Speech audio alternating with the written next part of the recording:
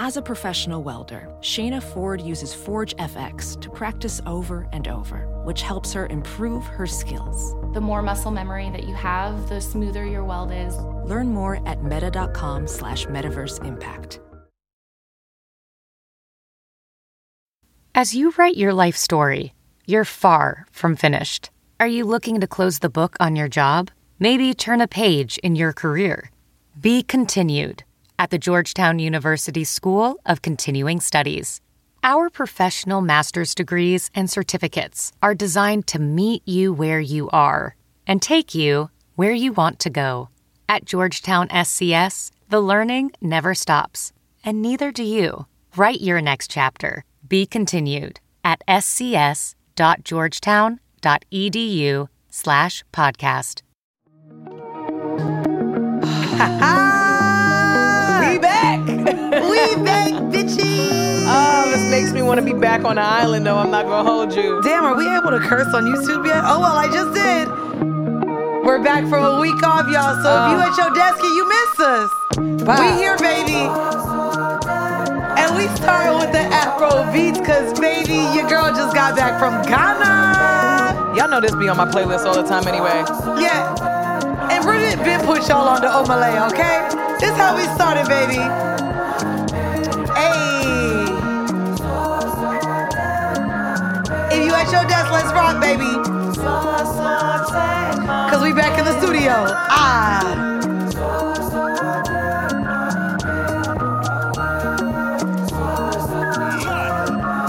Let's go.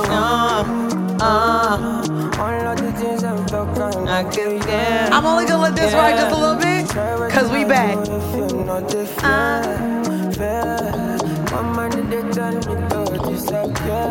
They dancing at the desks right now. I don't care, my gang. I don't care, man. I don't care. Y'all.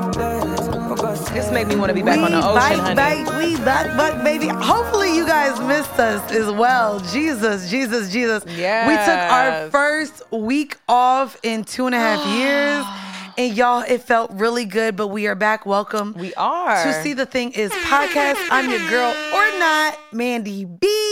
And I'm Bridget Kelly. And we are here to give you all of the grown, honest, slightly toxic takes of the week. And honestly, it's a couple weeks because we have a lot to cover with y'all today. We really do. So just so y'all know, the list of things that we now do not care about because it has been overly discussed will go onto our list of things that we do not care about. Yeah. But also, this week comes off of us finishing our first tour. Cheers to us. Y'all, Cheers oh my God, us, cheers bitch. to We us. did that. Hold on. Come on now. Right, first off, y'all don't even know. We've been taking shots of tequila already. It just hit 1 o'clock, Ooh. y'all. God damn it. Sheesh. And now we drinking. That's okay. This is not tea or coffee in this cup. So That's okay. please. It's happy hour in Ghana. Bitches show is because they 4 hours ahead. Okay. Show is. But no, we just got off of our 5-city first tour ever done within the month. We ended on the 31st. Here in New York City. Yes. Which, by the way, none of y'all niggas knew New York songs, and I'm coming for y'all. Y'all were embarrassing. Y'all embarrassed us. What's crazy Y'all are is embarrassing. And you know what? What I realized? the lyric game was one of the best parts of the tour. Yeah. And in every other city, they could barely let us let the records play because they knew every word. They knew the chorus. They knew the bridges. They kept going. In New York, embarrassing. Y'all did not know. Lean Back, bro. They didn't know Lean Back. This is also for low key because I already know. Part of me was like, you know what? I should find out if he's going to be in the audience for the show because I'll bring low key up. He was at Wale Mania. I know. Yeah. They were all out of town. Yes. But we definitely, and Rosie was at Dreamville. So yep. Nobody knew Jay-Z, You Don't Know. And it just really upset my soul and my spirit. And the people that did know, obviously my fiance knew, but he was running the merch booth. So there was no way he was going to pop up on stage in his Coogee and rap it. But I was really disappointed in New York. Y'all did not hold me down. I was really sad. They ain't know the music, but it's because like I said, the South been running hip hop, but we're not gonna get into that. It was, I'm not gonna lie, because the way they showed up in Atlanta for the song. No. Even Philly. Atlanta wasn't great either. No, I think they Philly did not know Trap Star. Philly and Philly and and DC DC were the only two. And LA. No, LA Philly, was DC, good. and LA, because y'all knew they got up and they did Usher and they did Gangsta's Paradise. Yeah, but and they didn't knew know the words. Usher or Gangsta's Paradise. They knew Alicia Keys. No, they did. The white guy. They- the white guy knew Gangsta's Paradise. He had to come up and save somebody. Yeah. But that's what I'm But saying. he knew it, though. The fact that the people that came up originally did not know these songs, we called you motherfuckers out because y'all get on me about not knowing the lyrics. and y'all didn't know shit. Y'all didn't know anything on tour. I'm not gonna lie, tour was so much fun. It was our first time being able to see in real life our audience. I mean, on Patreon. Yeah. If you're not a Patreon yet, You're missing out. you're missing out. Our Friends with Benefits The whole here. community of Patreon members. Thank you And- so well, much to our patrons no. that came out Thank to support y'all, to especially all the shows. to New York. Especially to Yeah, New York. and you know, Kenny flew out to two. Kenny's a shout out Shout to out Kenny. to He's a patron. Kenny. He flew out to two different shows. Shout out to Barry. Shout out to Leisha. Shout out to AJ. Leisha flew in from Barcelona. No, bro, from Spawn. Spawn, Baby, from You mean Spawn. España? I ain't gonna hold It's not y'all. Spawn. When I get into Spawn talking, is not a thing. It's Spawn, España. all I know is when I get into my experience of Ghana, y'all gonna hear these accents and y'all gonna eat it up. No. And they gonna be wrong We and gonna y'all spit it can't do out. nothing We about gonna- it. we gonna They spit it They out. gonna spit it out. Oh, God. But no, touring was interesting. I don't know if do you want to get into touring here on the pod or do you want to save that for Patreon? We could get into it a little bit. Like, what were your thoughts overall? Because it took up the month. Even though it was 5 shows, y'all don't know, it took up the month. Bitch, that was hard as shit. I told you.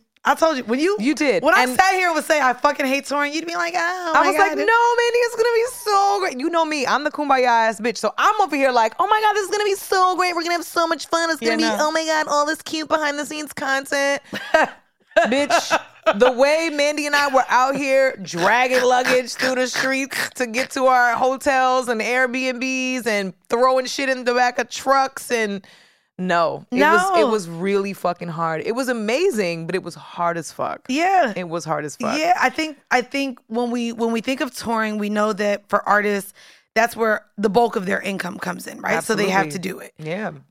We know that Which is why we understand. I mean, I already did, but why it makes so much sense as to why some of these shows cost what they do, because the amount of money that goes into production, the amount of money that goes into the behind the scenes to get the stage together, to have the right, crew traveling with you to capture pictures and videos and content and all of that on top of Mandy and I's costs with hair and makeup and outfits and coordinating that. It was a lot. It's really interesting though, because for podcasts to now be touring, the idea of making it interactive, you guys listen to us at your desks or when you're getting ready or when you're driving somewhere.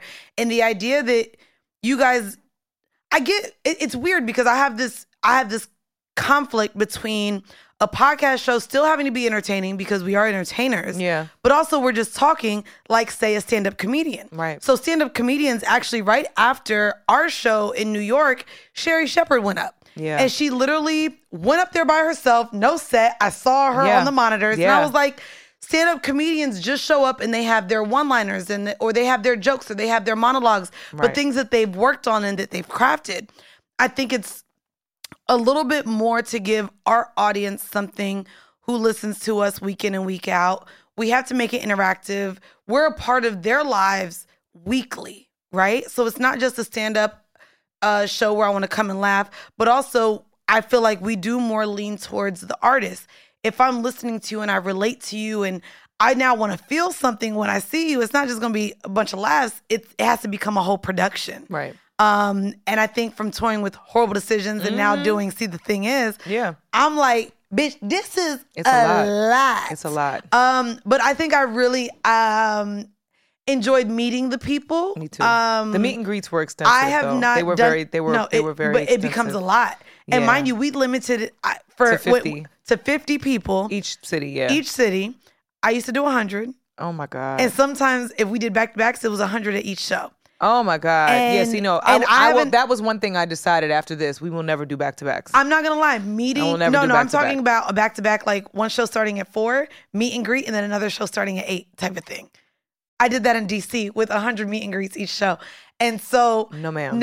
Ain't no way. Well, and that's also become, I realized. I thought you meant back-to-back, like the days. I'm like, I don't want to do back-to-back days. But no, I'm talking about back-to-back, back-to-back shows. Like 2 in a day. Oh my God.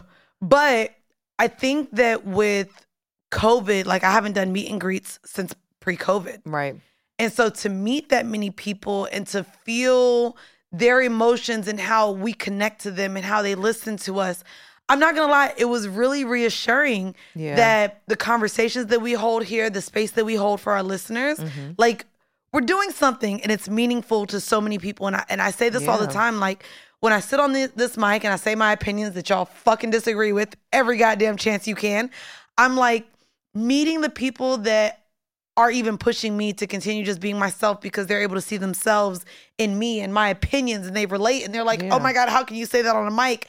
But I wanted to say that. Like, I think meeting the people, like, always means the most for me. Even with my other pod. I say it all the time. It's the reason that pod still exists. Right. Is because when I see and the Whore Hive members were in full attendance at our shows. And they mean so much to me that I'm like, whatever purpose I have, knowing that I'm a woman now in my 30s, who my purpose in my life is not to procreate and reproduce beings to live on this earth.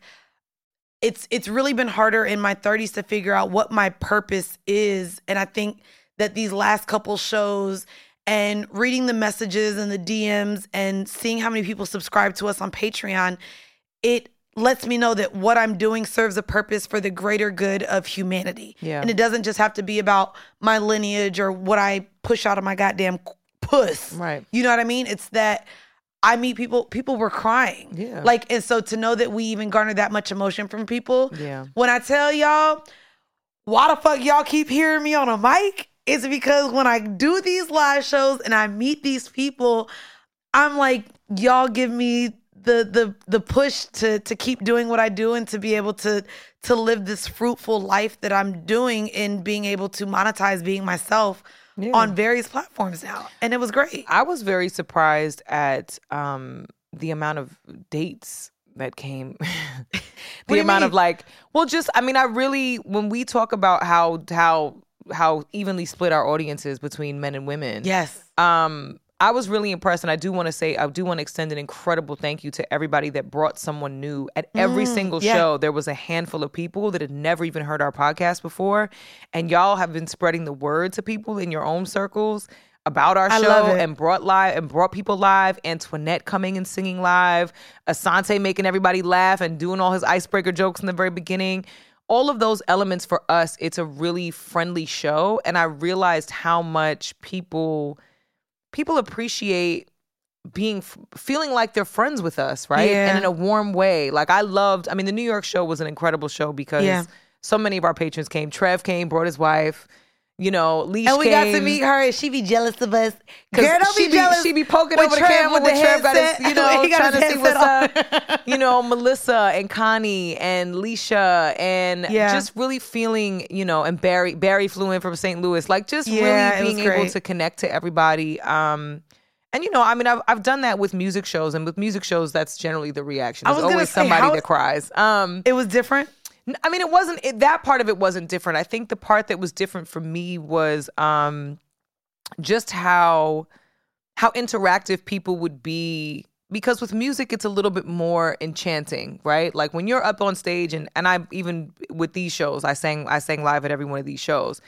It's a little bit more enchanting, right? So people are much more enamored by you versus actually putting on a live performance of a conversation. Yes. Where people are engaged with you, right? Like Philly was overwhelming to me because everybody was so passionately engaged, even if it wasn't with us. Everybody was passionately engaged about everything we were talking about. And it just felt it felt like so much power in the room. It is. Around conversation, right? And so, we've, over the course of the last couple of years, I have started listening to more pods that aren't our pod. I'm executive producing a podcast now, which I'm... Go ahead, girl. Tell me what it is. It's hard as shit. Make sure y'all tune into For Better or Best podcast. It's hosted by my very good friends, Charles Beloved and Shireen Kirkendall. And they talk about family stuff. And so I'm helping them kind of channel their main character energy in this space. And for me, it's been such an incredible journey to be on this platform with you and have us be able to create a space not only for ourselves but for so many people. So many people, so bro. So many people. And I mean, I was in my mind, I was like, damn, we could have done a bigger room in New York. Like we could have done another show in New York. Like we could have now that we know what our power is, it was such a learning experience, but it was so beautifully done for me that it's not something that I take for granted by any means. Like I really am happy that we did it, and I'm happy that we'll be able to do it again under a different circumstance where we might space them out. They might be spot dates instead of doing a whole month. I would like to do a spot date here and there. It was great. I wanted to shout out to our whole team. Yeah. Addie, Asante, Blue, Antoinette. Yes. Who else did? Girl, Medina. May, Medina. Yeah. Also, all of our freshly squeezed Armani guests. Blanco. We had Armani Tone Blanco, Stith. Tone Stith, Nia Yes. Amber, Connie Diamond. Yes. Ro James. James. Devon Terrell joined us in our lyric Yes. game. It was just a really good, close-knit Friends with Benefits tour, baby. And it's come to an end. Around the Way Curls. Yes, and that's Shanti her joined vibe. us Around the Way Curls. That was so glad Shanti came out of Philly. Yes. That was so great. It was really, really, really, really amazing to just share rooms in those spaces and stages with so many people. Yeah. And then, baby, y'all was like, ooh, something's going on. Bitch, we took a break after all that. Yes, we fucking did. A fucking vacation. So Where'd you go? Talk to us. Because so you I left the started- day after. I said, y'all ain't getting no after party I in New laid York. down. I laid down for 3 days. So where did you go? Baby, I didn't. I actually died the first day. I went to Dreamville Fest. As you guys know, I am a huge, huge, huge stan for J. Cole. And so flew down to Dreamville, spent it with Rosie from the Say Less pod. Shout out to Rosie. Saw everybody down there that you could think of. Shout out to Rob Markman. Shout out to Gia Pepper. Shout out to Wayno. They did their Amazon thing. So ran into them. First day was great. Y'all, I was so hyped because the only person I want to see, hold on, let me go ahead and get into the music, baby. Please. So the first day was great. I walk in, the first person I hear is someone that we've got to sit down and talk to. Sir was on stage with the first time on day one when I walked in. Oh, wow. And y'all know I love Recipe. So, baby, I'm jamming to Sir, and I'm going to tell you about the awkward high-ass moment I had with Sir later on. What did you do? Oh my God, I'm going to tell you, I'm so embarrassed, y'all. Okay, so I walk into Sir and I run into, shout out to Najee from Cigar Talk. I run into B-Dot. B-Dot saved me with a band, got my ass backstage. Did that. Shout out to B-Dot. Shout out to Elliot Wilson. So I get backstage and I'm watching, and literally we're talking about who we want to see on this first day lineup. So first day lineup, Usher, of course, is the headliner. Of course. So everyone wants to see Usher. And so then I'm like, Usher, cool. I want to see him too. But what I really, and who I really want to see. Oh, boy. Baby, hold on. I got to get you. Hold on. By the way, the fact that they have, there we go. I said, if I do not see Shonda Paul, someone give it to me. There we go. Shonda, hey. Did they give out flags? Get busy. Go shake that booty non-stop when the beat drops. So I was super hyped, Of course. to see Sean Paul. Because I'm like, bitch, Shonda Paul. I was not old enough to go see Sean Paul when he was sitting here telling us that he's still in love. Baby. Adopted, yeah. Come sing for me, baby. Girl, you make me holler and you Y'all, make me sweat. I was in elementary when the shit was out. I don't think y'all understand. I was in high school. What? You feel High me? school cafeteria You feel party? me? You feel me? That's it. So I was telling everybody, y'all, I want to see Sean DePaul. Okay, I want to see Sean Paul. I loved it. So that was day one. Yes. Day one also, I decided to take edibles. Oh On top my of, God. Mind you, they had a Patron Why would you do bar. that? They had a Bacardi bar. And Why I would was you do getting that? Tito's any chance I can. Why I'm not gonna tell why y'all- you perpetually DJ put a hat on a hat? You But can't just. But I'm also not going to tell you how I also found a shroom square in my purse. And then I took the edible from someone who shall not be named because we work together. So you took drugs from a stranger. No, well, she's not a stranger. But I was like, girl. And I got so high I wore sunglasses at night. And the crazy thing is, though, when Usher went on stage, y'all, I have to share this because for everyone that's been talking about the prices of his residency. Oh, no, I'm going. I'm not going to lie. Oh, I'm no. going. I'm going already. Like, so it's going. A friend of mine is his dancer. No. So you let me know when you're got going you. and we'll go. I have a friend that's a dancer too. Yes. But I already saw the discounted prices. I'm going to do the package. I want my suite. I'll do this. I'll show you the package. I'll do it with you. We'll go. Because I would love it. Let and me you tell and I, we got to do Vegas together anyway. Yes. Let me tell you. How did he do it for the feelings.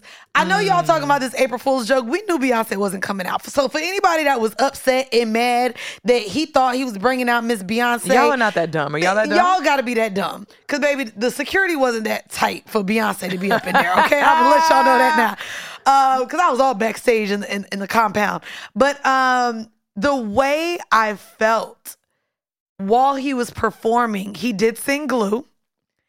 And shout out to Avery Wilson's beautiful vocals because he sings background for Usher and he is phenomenal. We sat on this pod and was like, I don't know how this shit gonna sound live. It made me feel, and literally, I didn't cry, and I don't know if it was the drugs, y'all, so bear with me. Had to be the drugs. I had never felt this way from a performer, the way that Usher was like, I don't give a fuck if them tickets $1,000. I am going, I want to feel this way again. Sorry. Yes. And again, it could have been the drugs. But Usher hit the note that made me like, oh, I'm in another universe. So that was day one. It was amazing. Day two, shout out to my man Meezy. Know him forever. He made sure to set me up right. Because 21 Savage was one of the special guests brought out for the Drake set. Yes. And Wayne also was brought out. I don't know if y'all know my love for Wayne. I've talked about, I like all his mixtape shit. So him coming out, it was really phenomenal. I also got to partake in my true Atlanta Nation. Oh shit, sorry y'all, it's playing. But I also on day two got to hit the stage with not only the Waka Flocka, who I love, but y'all don't know how much I love, and I've been trying to get them on the pod. Travis Porter came out. Yes. And Travis Porter, y'all, if you do not know this song, Jay, do you know this song? Bring it back up. Shut it back up. Bring it back, bring it back, bring it back, bring it back, bring it back, bring it back, bring it back. Y'all, when I tell you that I was lost your shit. I would have lost my shit. My knees and my back would have gave out. I wouldn't have given a fuck. I don't even want to show you the videos of me on stage for this because I looked at myself like, bitch, what are you doing? Who are you? So I didn't post those. I was like, shit. But it was great. Kaz performed. That was the first set that I got to see. Kaz. Ari Lennox. First of all, I saw the pictures. Ari? No, I don't know what she... Ari, baby. Ari. You did that. It's you. It's God and it's you. That's it. That's just everything. When I tell you. The vocals, the body, all of it. The body was yachtying. All of it. The body was yachtying. Shout out to LVRN and Justice and everybody. Got to see Summer Walker. Everyone did great. Burna Boy, you fine. Bring your ass on this pod with your fine ass. Please. My God, fine. And then, of course, Cole came out. Drake came out. Wayne came out. 21 came out. It was phenomenal. Day two. Then I got to go to Dave & Buster's and party. Drake did an after party at fucking Dave & Buster's. We love that. And I ain't gonna hold you. Y'all know I be scared, right? Someone from his team definitely knows who I am and says I be talking all the shit in the world. And I was like... Who was it? I would tell you off. We gonna talk about it. I'm gonna tell you. Don't make me send a text. Oh, girl, it's bitch. okay. I got his number. But he's like, a text immediately. He was like, don't approach. Don't bully my coworker. Oh no, he did. He's like, bitch, I know who you are, and you be talking your shit. And I was like, ah. So we go there. If y'all have ever been, maybe y'all have not listening. A Drake party is nothing but a bunch of women. To the point where anyone who came, so Cole comes after Cole enters, no other women are allowed. Drake just wants a lot of women around. So we're all at Dave & Buster's, mind you. Dave & Buster's open bar. Let me know when you want to go because this nigga handed out 600 token cards. No. The game's only 3. Y'all, I have 600. I actually now have like 514 because before Summer Walker decided to come over and bust everyone's ass at the basketball game, I I was over there shooting. And then she came and just started busting everyone's ass. But it was great. Got to meet her personally. She was a sweetheart. And then, girl, you want to know the embarrassing part? What was the embarrassing part? What did you do? So, y'all, I was drunk by this point. It was 2 o'clock in the morning. I don't know. We were at Dave & Buster's till 4 a.m. in Raleigh after a whole day of festivaling, drinking. Everyone's in there. So when I tell you everyone, Waka's at the bar, Lil Uzi's walking around, all of Dreamville's in there. So Boz, Kaz, Travis Porter, Waka, everybody's in there. And yeah, so I'm talking to Omen. Again, love everybody on Dreamville. So I'm just chatting with him. He got a flight. So chatting with him, and Cole walks up. And y'all, they walk up and dap. God. They walk up and dap. And he looks at me. He's like, how you been? This is how much I be around Dreamville. He hugs me, y'all. I get a hug and I'm like, let me tell you. He hugged you? He hugged me and asked me how I've been doing. And I need to tell you how embarrassing and how drunk and why the fuck I did this, I don't know. Y'all, I turned into an auntie on Cole. I literally said, baby, I'm so proud of you. I've been, bro, to Cole. This is J fucking Cole. Clearly he sees me around. So he's like, he embraces me. I hug the man that I'm a stand. And I gave him the auntie at the family reunion? I said, baby, I've been watching you for a long time. I'm just so proud of you, baby. I turned into an old down south woman that is just proud of a young man out here achieving his goals and his dreams. And I said, bitch, when he walked away, I was like, why did I just say that? I didn't know what else to say. Were you high? No, I wasn't even high. I told myself I wasn't doing drugs that day. That day. So, and but you still embarrassed yourself. So you weren't even on drugs. Yo, I don't know. You weren't even on drugs. You just something in your brain was like, "Oh, Essence Fest, baby, I'm so proud of you." So I don't know if y'all know how you will react to the person that you are the most biggest fan of, but to be acknowledged while he's talking to his artist as, "How you been?" and then to be embraced. Baby, I turned into an ancestor. I ain't know what to do. I was like, hi, I'm so proud of you. You doing your thing. God damn it. I remember seeing you at Revolution Live, paying $20 to skip the line. I was in front. Your ticket was $20 back then. And now you have a 50,000 person sold out festival. Dreamville, if you've never been, still one of my favorite festivals today. I am going to try to make it to the Lovers and Friends Festival. And y'all, just know I am y'all when I be around some of these people. Some of them I be like, you cool, you fine. That nigga I turned into a whole ancestor, and I don't know what the fuck got into me. Speaking of ancestors, I then left there and went to Ghana, had an amazing trip in Ghana. Give us the abridged Ghana. Oh, yeah, no. I'm not even going to get into Ghana like that. I went and spent time with my friends. It was amazing. I was called a white woman dipped in caramel sauce. Caramel juice. Caramel juice. I'm sorry. Caramel juice. Oh my goodness. Because in Ghana, they're like everybody is beautifully melanated. Everyone is beautifully melanated, bitch. Yeah. And I am not. So they're like, you're what? You're black? No, you're not. No, you're not. You sure? The only thing you're albino. The only thing I have to say about Ghana is I don't know what the fuck is in the water or the food, but the fact that y'all party until the sun comes up every goddamn day and keep going. I told you. I did 6 parties in one night, including a Ghanaian wedding. Which wait, bitch! I started at the wedding. Were you invited to this wedding? So the person that we was out there with and he invited us, and we pulled up and had all the treatment, and it was wonderful. I'm not gonna lie. The food out there, and I'm not going to sit here and compare it to the other African countries that I've been to, but just know there's one African country I'm good not going to ever again, but this one I want to go every month. I absolutely loved Ghana. With this group though, with this group, of course. Yes, yeah, girl, because I ain't opened a car door all week. It was great. The food was amazing. The music was great. The people were so friendly. And I really enjoyed it. The weather was nice. And I want to go again. I think I took full advantage of us being on this trip and this vacation that we were able to have. So, shout out to Ghana. And everyone there. Just shout out to all of you. Yeah. It was great. I took it like, hello, birthday girl. Thank you. Hello, birthday girl. I took it very, very light the first couple days. My back was really, I don't know, for those of y'all, I know I'd canceled on a couple friends. I had a couple friends in from out of town that I couldn't get to see. I didn't get to see Dorian. He was here. Hey. My friend Chloe was here too. I couldn't get to see her. Bailey? No. Oh, okay. No. Okay, just Cleverly Chloe. Oh, Cleverly Chloe. Yeah, shout out to Cleverly Chloe. She was in town. I didn't get a chance to catch up with her.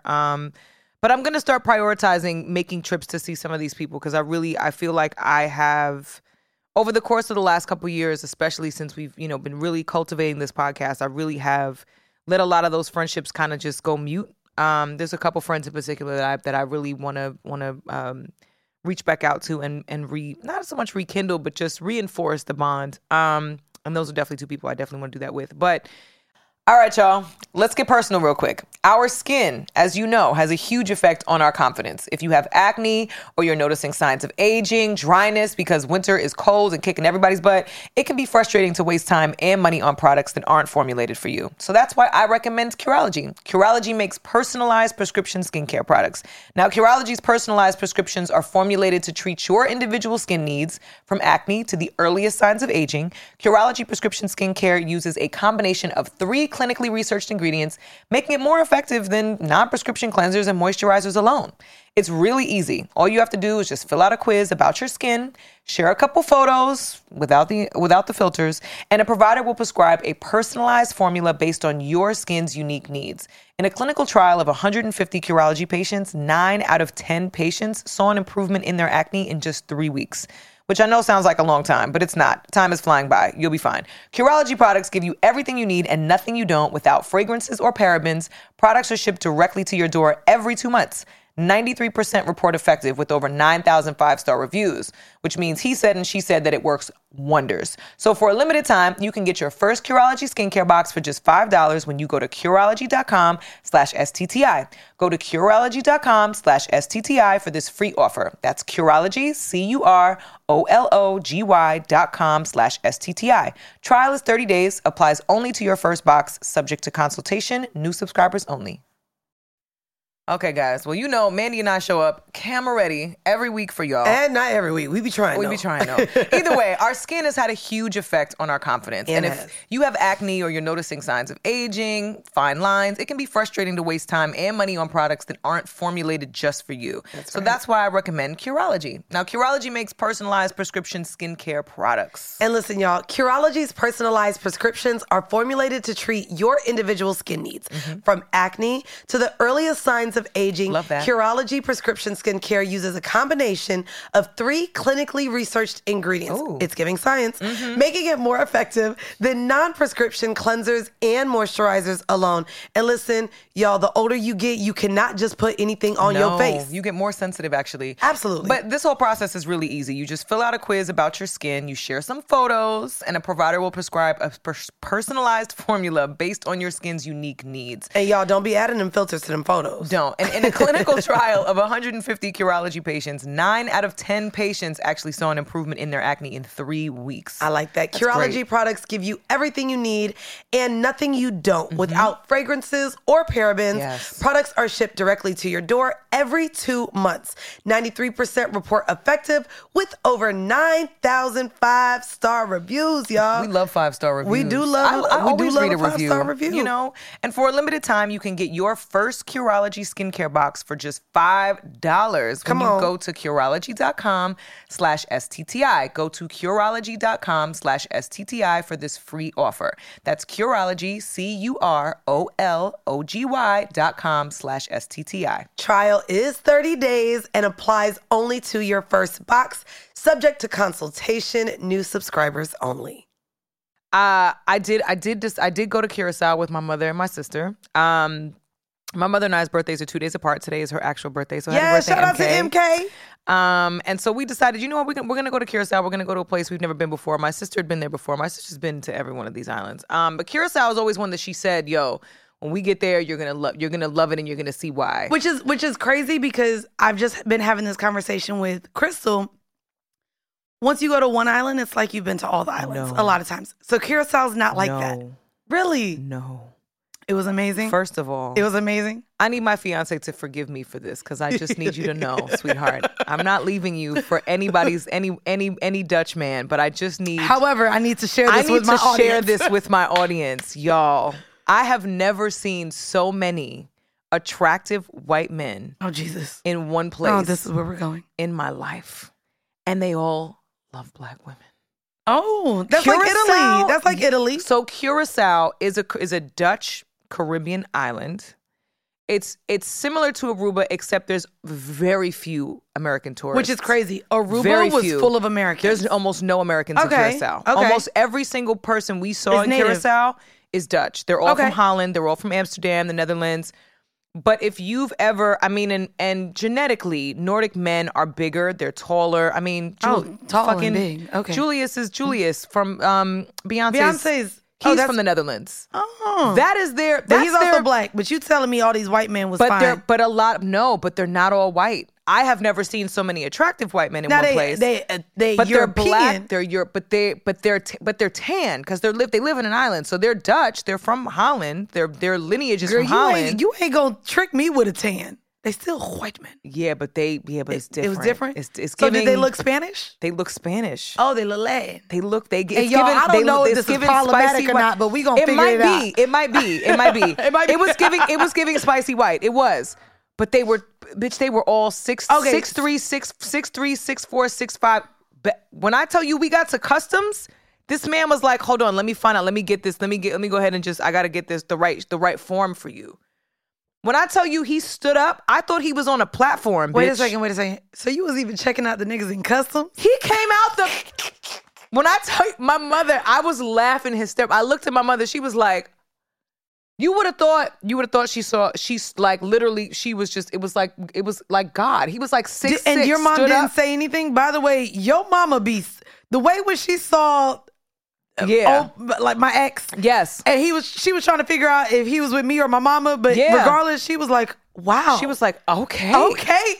That's exactly what she was doing at customs. Because your mama be looking. She was like, she said, it's I guess, we came here a little too late. Both of my daughters are off the market. And I was like, just shut up. And your mom is so funny. And so they, so everybody is fucking beautiful. And it's the first Caribbean place I've been to that the integration is completely visible, right? Okay. So like usually you go to Jamaica and the white Jamaicans are white Jamaicans. They over there. Then you have the Chinese. They mind their business. You have the Chinese, the Jamaicans that are over here. They mind their business. You in Trinidad, you got the Coolie Trinis who are primarily they look much more Indian. They are in their own kind of world. You got the beautiful chocolate Trinis that are in their own kind of world. Everything is still very segregated. In Curacao, everything is blended. Everything is blended. And everybody speaks. Let me tell y'all something. All the black people that we ran into that are native to Curacao all spoke 4 or 5 languages. I love that. Everybody spoke Dutch. Everybody spoke Spanish. Everybody spoke Papiamento, which is their native tongue in Aruba and Curacao. It's like a combination of Dutch and Spanish. Okay. They all speak Dutch, Spanish, French. A lot of people spoke English, Portuguese. I mean, you name it. Everybody was speaking all sorts of languages. And we wanted, the whole reason we went to Curacao and went on this specific trip for my birthday was really to take my mother scuba diving. Because she's been, I told you guys that she's been having some severe nerve issues. She's been having some tingling sensations in her legs. She loses feeling in her feet a lot. So she's undergoing a lot of tests right now to figure out really what's going on. But she turned 72 today. So she's getting up there.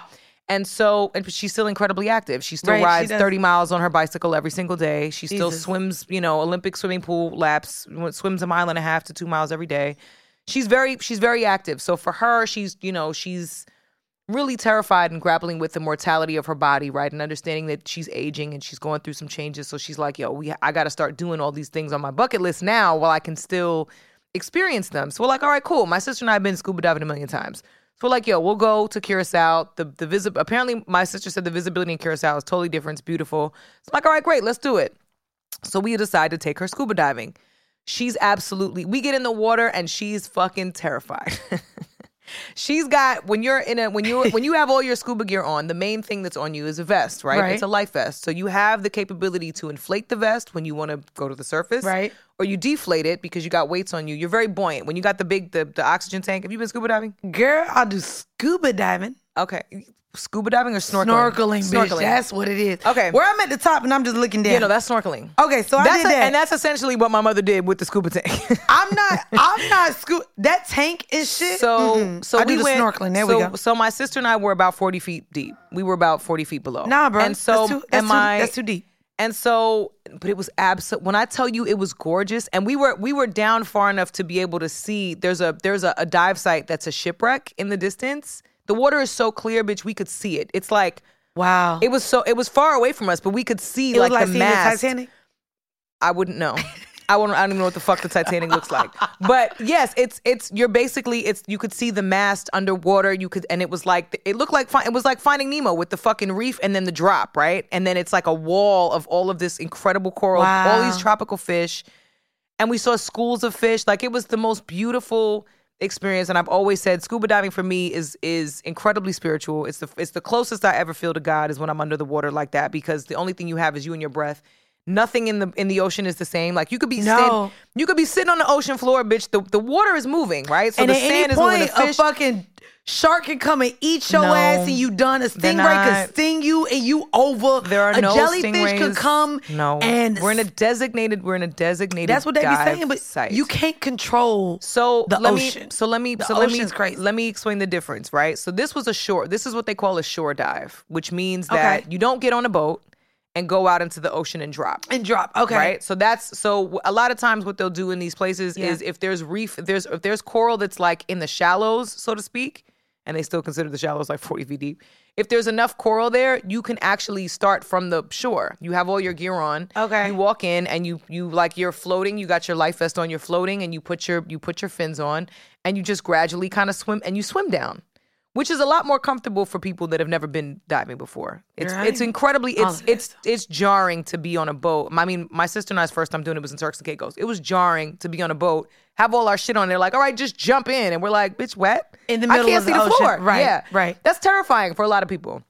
So this was a shore dive. So we started on the shore, and we were able to kind of like, all right, we walk in, and then we're floating, and then we put our flippers on, and then we just start swimming, and then you gradually start taking the air out of your vest so you can start to gradually descend. And it's such a beautiful experience because, and our instructor was a Dutch guy from, he's from Amsterdam, but he speaks Swiss German and he spoke 7 languages. I'm always so fascinated by how multicultural the rest of the world is, right? And we pride ourselves as Americans on being this incredibly free world, and we're embracing of all these different nations and cultures. But then you go to places like Curacao and you meet like all these transient people from, there was a whole population of Guyanese people that were at the resort. They're speaking French. The French guy, it's all these incredibly, incredibly fluent and affluent people with all incredibly rich in culture and all these different and the race conversation around, even here when we talk about the minority and the majority, the population on the island is pretty evenly split. Well, I think so everything is integrated. Well, in a lot of the other countries that I've been to, especially even like going to Ghana and seeing that everyone is Black or living in Asia which I for think 6 is very months. important for everybody Black in America to go over to Africa and see that. Of course, where they're the majority. But in South Africa, you're not. Right. And so I don't want anyone to think too all African countries are that way, because also Nigeria Nigeria was also completely different from Ghana as well. And so because they actually have Igbo, like the tribe there is lighter skin. Where? In Nigeria. Where in Nigeria though? In Lagos. Oh. I believe it's the Igbo tribe or Igbo. Sorry if I'm saying that wrong, but there is a tribe where there's like 200 tribes in Nigeria. Right, but they see a vast majority of skin colors within our Black diaspora. Yeah, there's a lot more of a color scale. In Ghana, there is not. Yeah. And by the way, the women were so beautiful. Y'all know we just talked about that bill, so I wasn't even trying to hit on no bitches out there. I didn't want them to know I was gay. I said these 2 fingers niggas broke, y'all. I ain't do it on purpose. I ain't want them to know I was a whole gay LGBTQ. No, you can't. You would have been in jail out there in Ghana because of the bill that they out there passing. My poor girl would have been in jail. Listen, I was like, ooh, let me calm down. I know where I'm at. But no, I agree with you. It's really interesting because my best friend speaks 5 languages. Right. And it's amazing to see that. And I know that I don't even think we've got to come back into the studio since y'all saw our conversation with Blue and Antoinette about language speaking and how you show up. But I'll be honest, and I say it, I've traveled so much. I enjoy seeing the lack of ignorance in so many other countries. Yeah. And I'm aware that I exist in ignorance based on my upbringing in the most embarrassing state of our country, Florida. No, it's not the most embarrassing. No. Tennessee has currently surpassed Florida. Hold on. No. Florida just passed a bill, and we're not even in our honest portion yet. We're going to get to our grown. Sorry, y'all. We're going to move. But Florida, bitch, just banned TikTok on college campuses. So outside of critical race theory, outside of allowing people to now carry guns without a license. So now you can't. So now you banning the distraction to keep us. Well, that's why. You can't even be distracted from the foolishness that you're banning. There's too much information, and now they want to limit the spread of information. So Florida, by far, is the most embarrassing state within this whole country as a whole. Florida is its own country at this point. But yes, I do recommend everybody go to Curacao, bitch. I'm about to book my flight now, bitch. It's the flights were expensive. I will say that. The flights to Curacao are expensive. But the actual cost of existing in Curacao was not that expensive. Like our stay was not. We got a beautiful penthouse Airbnb that was not super expensive with a pool. That was incredible. And the food was well priced. The drinks were well priced. The food was well priced. All of the beaches are private. Most of the beaches are private. So you paid to go on the beach. Club. All of them are beach clubs. Okay. But the beautiful thing about the beach club is it's not expensive. I think we got a cabana and day beds for 3 people, and I think it was like $90. Oh yeah, that's not bad. $30 a person is not bad. They give you bowls of fruit. They give you water bottles. It was very nice. Then we order drinks or whatever.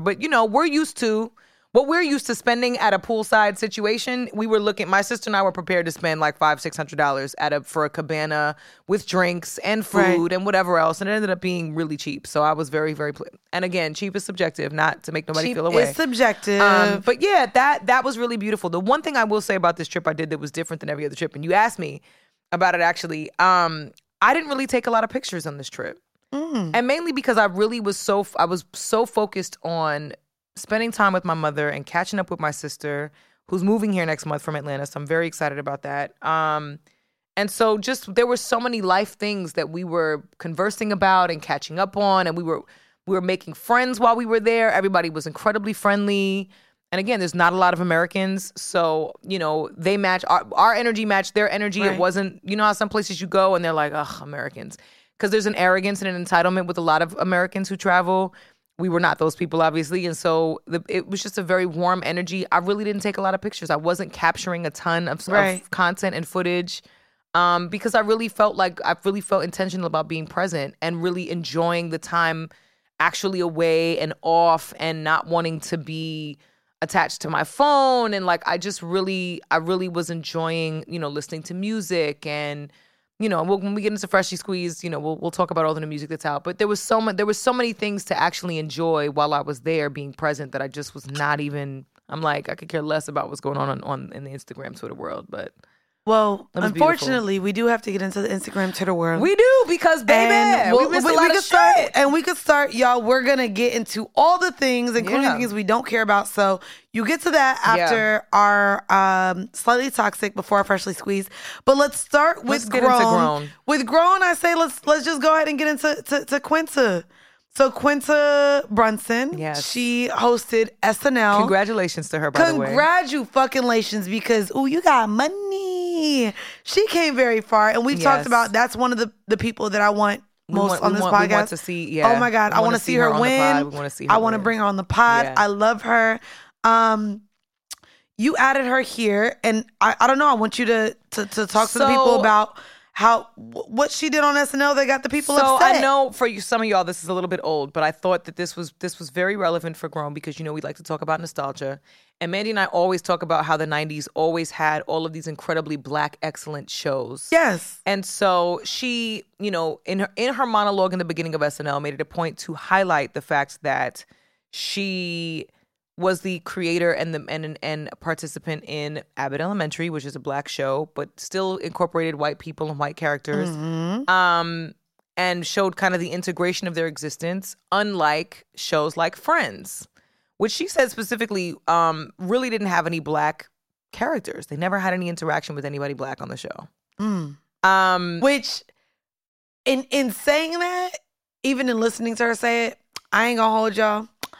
I wasn't watching Friends like that. I wasn't either. I don't even think my white care ass about mama was Friends. watching Friends. But to be fair, Friends is people who are friends. It didn't engage. You didn't see much of their work life, or Right. it was friends that lived with each other, dated each other, fucked each other, loved each other, hated each other. And I think that's a very, when you are insulated, you can be in a place like New York and still live a very insular life. To where you don't necessarily, depending on the places you go, you may not ever run into Black people. There's a whole community in Brooklyn where they have their own schools, their hospitals, the buses. Everything they are a very Orthodox religious they're an group. Orthodox religious group. Yes, but that's very different. To be in New York with all of these people and to be so isolated is very possible. And it's crazy because then when I was hearing her say that, I'm like, yeah, but I can remember watching Martin. I don't remember any white people on fucking Martin. I don't either. Almost ever. We had Living Single. Yeah. We had a lot of our own television shows, which did separate. At the time, you had, right? Which is also crazy because where we've all, I mean, and we said this, Sex in the City had no Black bro, and people. we said this on the same time. I was always very confused about Sex in the City never having, because I thought to myself, the way that Carrie is obsessed with fashion, Right. and you don't have not a single gay Black friend. Where is he? Bitch, not one. Not one. And you love shoes, and you don't have one single gay Black friend. It didn't make sense. It made no sense to me. But I think that her bringing that up, I don't know. You said that there was. Well, so it was a mixed bag of reactions, right? I think people. You don't think it landed how she wanted it to? I think she expected it to be conversation starting in a different way, and I think she kind of intended to stir the pot a little bit, but I don't think it stirred in the direction she intended for it to stir. I think the reaction for the most part on Twitter was like, well, nobody really watched Friends, like nobody Black, no one gave a fuck about Friends if you were Black. We didn't care. And to be honest with you, even Seinfeld really didn't have Black people on the show like that. However, the comedy on Seinfeld, the comedy and the friendship dynamics on Seinfeld was more New York, was more of a New York culture than it was a white culture. A white culture. Okay. Right? So you could watch Seinfeld. First of all, Jerry Seinfeld has the most elaborate I may have to rewatch it. An extensive sneaker collection that you will ever see. You know the So only hype place. beasts love Jerry Seinfeld because Jerry had the kicks. Jerry The knew only what kicks to place buy, right? I love Jerry Seinfeld was the album with Wale. And how they use Jerry Seinfeld as the interludes between the songs and throughout the album. Jerry has always been Matrimony, I think. Yes, Well, that's yes. Jerry has always incredible. Jerome Seinfeld. I love that his name is Jerome. His name is Jerome. Hell yeah, it is. Of course, he had to go by Jerry His name is Jerome from Queens. because he could not have Jerome from won Queens. the white world of America with a name like Jerome. I That's ain't even okay. gonna hold you. So Jerome, Come on, Jerry. So Jerome from Queens. Jerome from Queens. That was Wait, a you show. serious? Yeah. His name is Jerome. Yeah. That was Wow. a show where it was more about New York staple moments than it was about like the character development and relationships had more so to do with like, we're in this New York City apartment, we're paying a lot for rent, you know, we need the convenience of things, we're all super hyper energy charged all the time. Like George Costanza was super neurotic. Like there was a lot of character traits that had more to do with New York than the actual social dynamic, right? And so I think Quinta was trying to start a conversation around the fact that there might have been shows that were that underrepresented us. But I think overall, the beautiful thing about that time period was we weren't really underrepresented because we had our own. We had so many of our own shows. We had Girlfriends. We had The Fresh Prince. We had all the things from. I just did a show. What was that channel? What show? What was the channel that had all the black shows? UPN. And I did it. Y'all listen. We did that with Temp. With Temp. Yeah. Y'all, that whole network was full of shows for us. One-on-one. And that's it. See, y'all.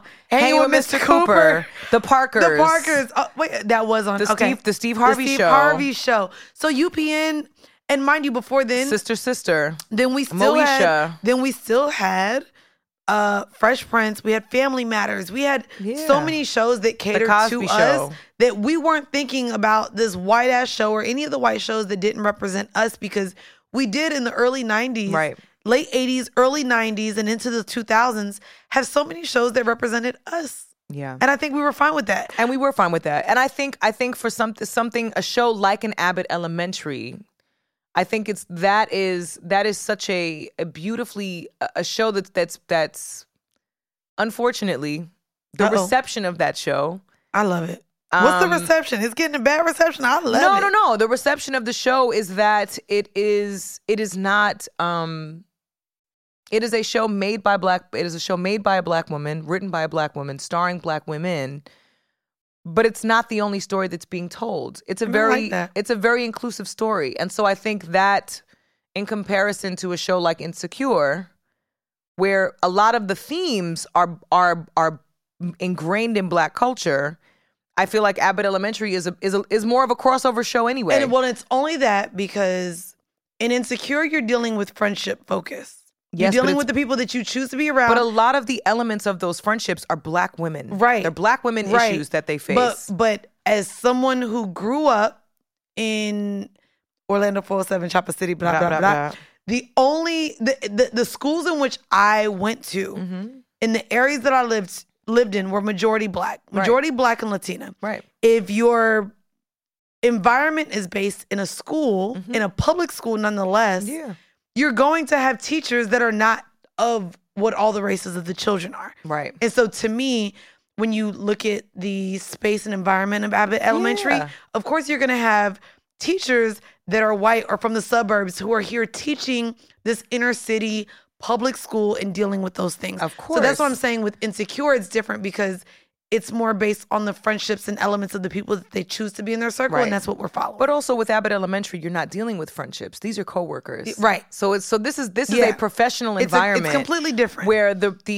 relationships. And we know we got to deal with the whites in the professional places. Yeah, like there's no. It's not about code switching, but it's really about coexisting and inhabiting a space that is not just about them, right? But for us, as spectators, it's about them, which I think is brilliant. But I just thought that it was very interesting to me. I had to go back and I was like, were there any shows that at that time didn't showcase any real? And I was like, well, Sex and the City was the only one to me that was a little bit baffling. It was like, girl, you love fashion and you doing all of this, but you ain't got no black friends. But like none of that. And that is why we got Girlfriends. But there's also the reality of of a white existence, and I can say this because this has come up in conversations. You know, my mother and my sister and I have these conversations around race relations all the time. And one of the things that comes up is that one of the elements of white privilege is that a lot of white people don't come into contact with black people. They don't know anything about black people. That's why they're afraid of black people. And I don't mean afraid like threatened by. I mean afraid like they're afraid to make a mistake around commenting on it or doing research on it because they don't know any black people. So they have no point of reference in real life. That is in white people's minds a part of their privilege. It's subconscious. It's ignorance, but it's that ignorance is a privilege. They don't, and I won't even, it's actually not a privilege, it's a disadvantage if you really know black people. But either way, to not know black people is not really a privilege, but it is a privilege to remain ignorant in the sense that you can live your entire existence with a circle of friends in a metropolitan city and never have any real meaningful, in-depth interactions with anybody other than your white group. Right. And I think that was probably the point that she was trying to make. which is a little bit alarming because when you're black, that doesn't usually happen, especially if you are ascending in a professional space. Right. You always have to. Duality Of is your course. best fucking friend. Duality is the So thing. you're always having to engage and interact with people of other races if you are ascending professionally or in school, or it's never just solely all black anything. Right. And so I think that was a very interesting comment, that interesting conversation starter. And I do wonder if given the choice now, would a lot of us opt for less integration for the sake of cultivating our own sense of comfort and identity without the disruption of having to make other races feel comfortable? I wonder if we had the option, would we still choose to do it the way that a lot of showrunners and producers did in the 90s, where it's like, no, we're just gonna make this black ass show, and it's a black ass show. I mean, but it's crazy because when we think of a black ass show, even going back to Insecure, you integrate the Latina experience. At one point, Molly was dating an Asian guy. So Right. they included a lot of the other minorities, or even model minority, whatever. Everyone that wasn't white within the sense of what that was, and it kept it a black ass show. Yeah. Despite the fact that it included so many, links to other cultures, but that weren't white. Well, I think for Insecure, what was unique about Insecure is the fact that they're in Los Angeles, right? If you had a show that was like something like Martin took place in Detroit, or the shows that take place now on BET, Sisters, and all those things in Atlanta. It's in Atlanta. It is very pliable It's possible to exist in Atlanta in a black ass space, in and a black it. affluent space, It and is. have You're right. and have little to no interaction with anybody. You're right. And so I think for LA, it's a lot of the cultures are intertwined because similarly to New York, LA is a melting pot. Yeah. Friends was a little unrealistic though. It was like there was never. All right, y'all, this episode is sponsored by Care Of. Now, Care Of is a health and wellness company that ships high-quality, personalized vitamins, supplements, and powders conveniently to your door every month. Their daily vitamin packs are made with plant-based compostable film to help limit the impact on the environment without compromising on the quality and safety of their products, which we love. Care Of offers a curated set of products that are designed to work with research-backed ingredients and optimal doses. Now, me personally, I love the vitamin pack Chill Pill, okay? Because planning a wedding is a lot on the body and on the mind. I'm trying not to be a bridezilla. So I love that it helps really relieve occasional stress and tension, and also helps my muscle strength, endurance, and recovery after working out. Because you know a girl's trying to fit into her bridal gown, okay? My favorite, though, is the elderberry. It's the Traveler's Insurance. It has powerful antioxidant properties that help promote healthy immune function, which I definitely need with all the traveling that I do, okay? Jet setting. And with the cute and personalized packaging, love it, I've definitely noticed a difference and an increase in my intentionality around taking the vitamins. So make sure that you get your vitamins and supplements for your health goals and diet, made from the best ingredients and shipped to you each month. For 50% off your first month subscription with Care Of, go to takecareof.com and enter code STTI50. That's takecareof.com and enter code STTI50. All right, see, the thing is, listeners, I am here to tell you that there is no reason to panic the next time you're searching for the perfect gift.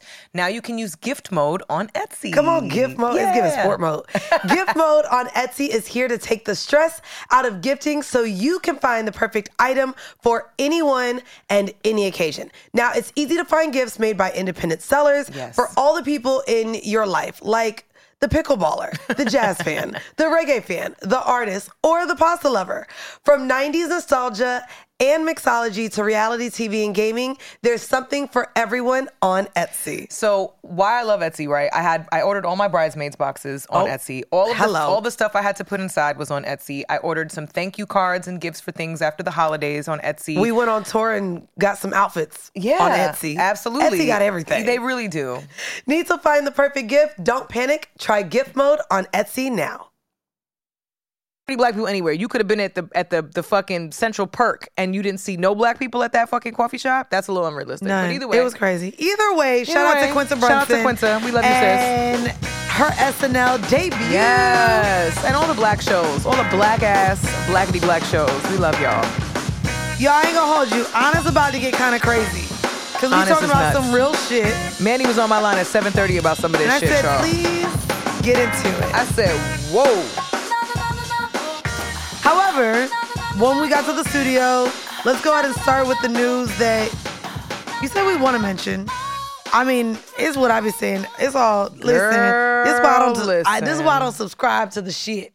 Because there ain't no way that this is in their Quran, their Bible, their manuscript, whatever they pray to, this ain't in it.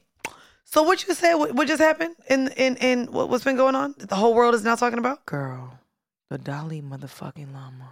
By the way, I didn't even know how to spell this shit. I said Dalai Lama. I thought it was Dolly, Lama, Llama. I said, what the fuck is a Dalai Lama? And we looked, and it's pretty much like the Pope or a pastor or a priest or a bishop. Mm-hmm. This is what this person is for what religion? Buddhists. For Buddhists. And Tibetan monks. So the Dalai Lama, is there only one or there's multiple? There's only one. Okay. Oh, so the Dalai Lama. What he do, girl? So the Dalai Lama, there's a video that's gone viral of the Dalai Lama having this very like spiritual, intimate moment with this little boy where they tap their foreheads and then they're laughing, they're kind of giggling or whatever. And the Dalai Lama sticks his tongue out and tells the little boy to bite his tongue, to suck on his tongue. In front of people, the cameras was going, y'all. Now, I don't know if he got dementia. I don't know if he forgot where he was. But he did this in front of, at this point, the world. Hundreds of thousands of millions of people. Girl. He said to suck his tongue. Did the baby boy do it? Yeah, he did. Where was the parents? Now, see who we blame here.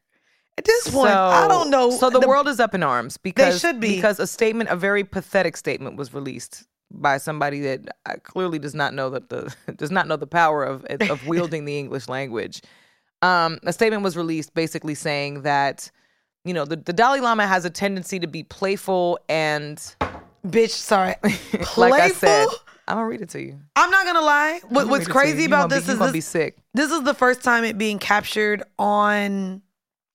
This is the first time with it being captured actually on video. Yes. But this to me shows that this person, this Dalai Lama, probably in his spare time, did so much of this that I just...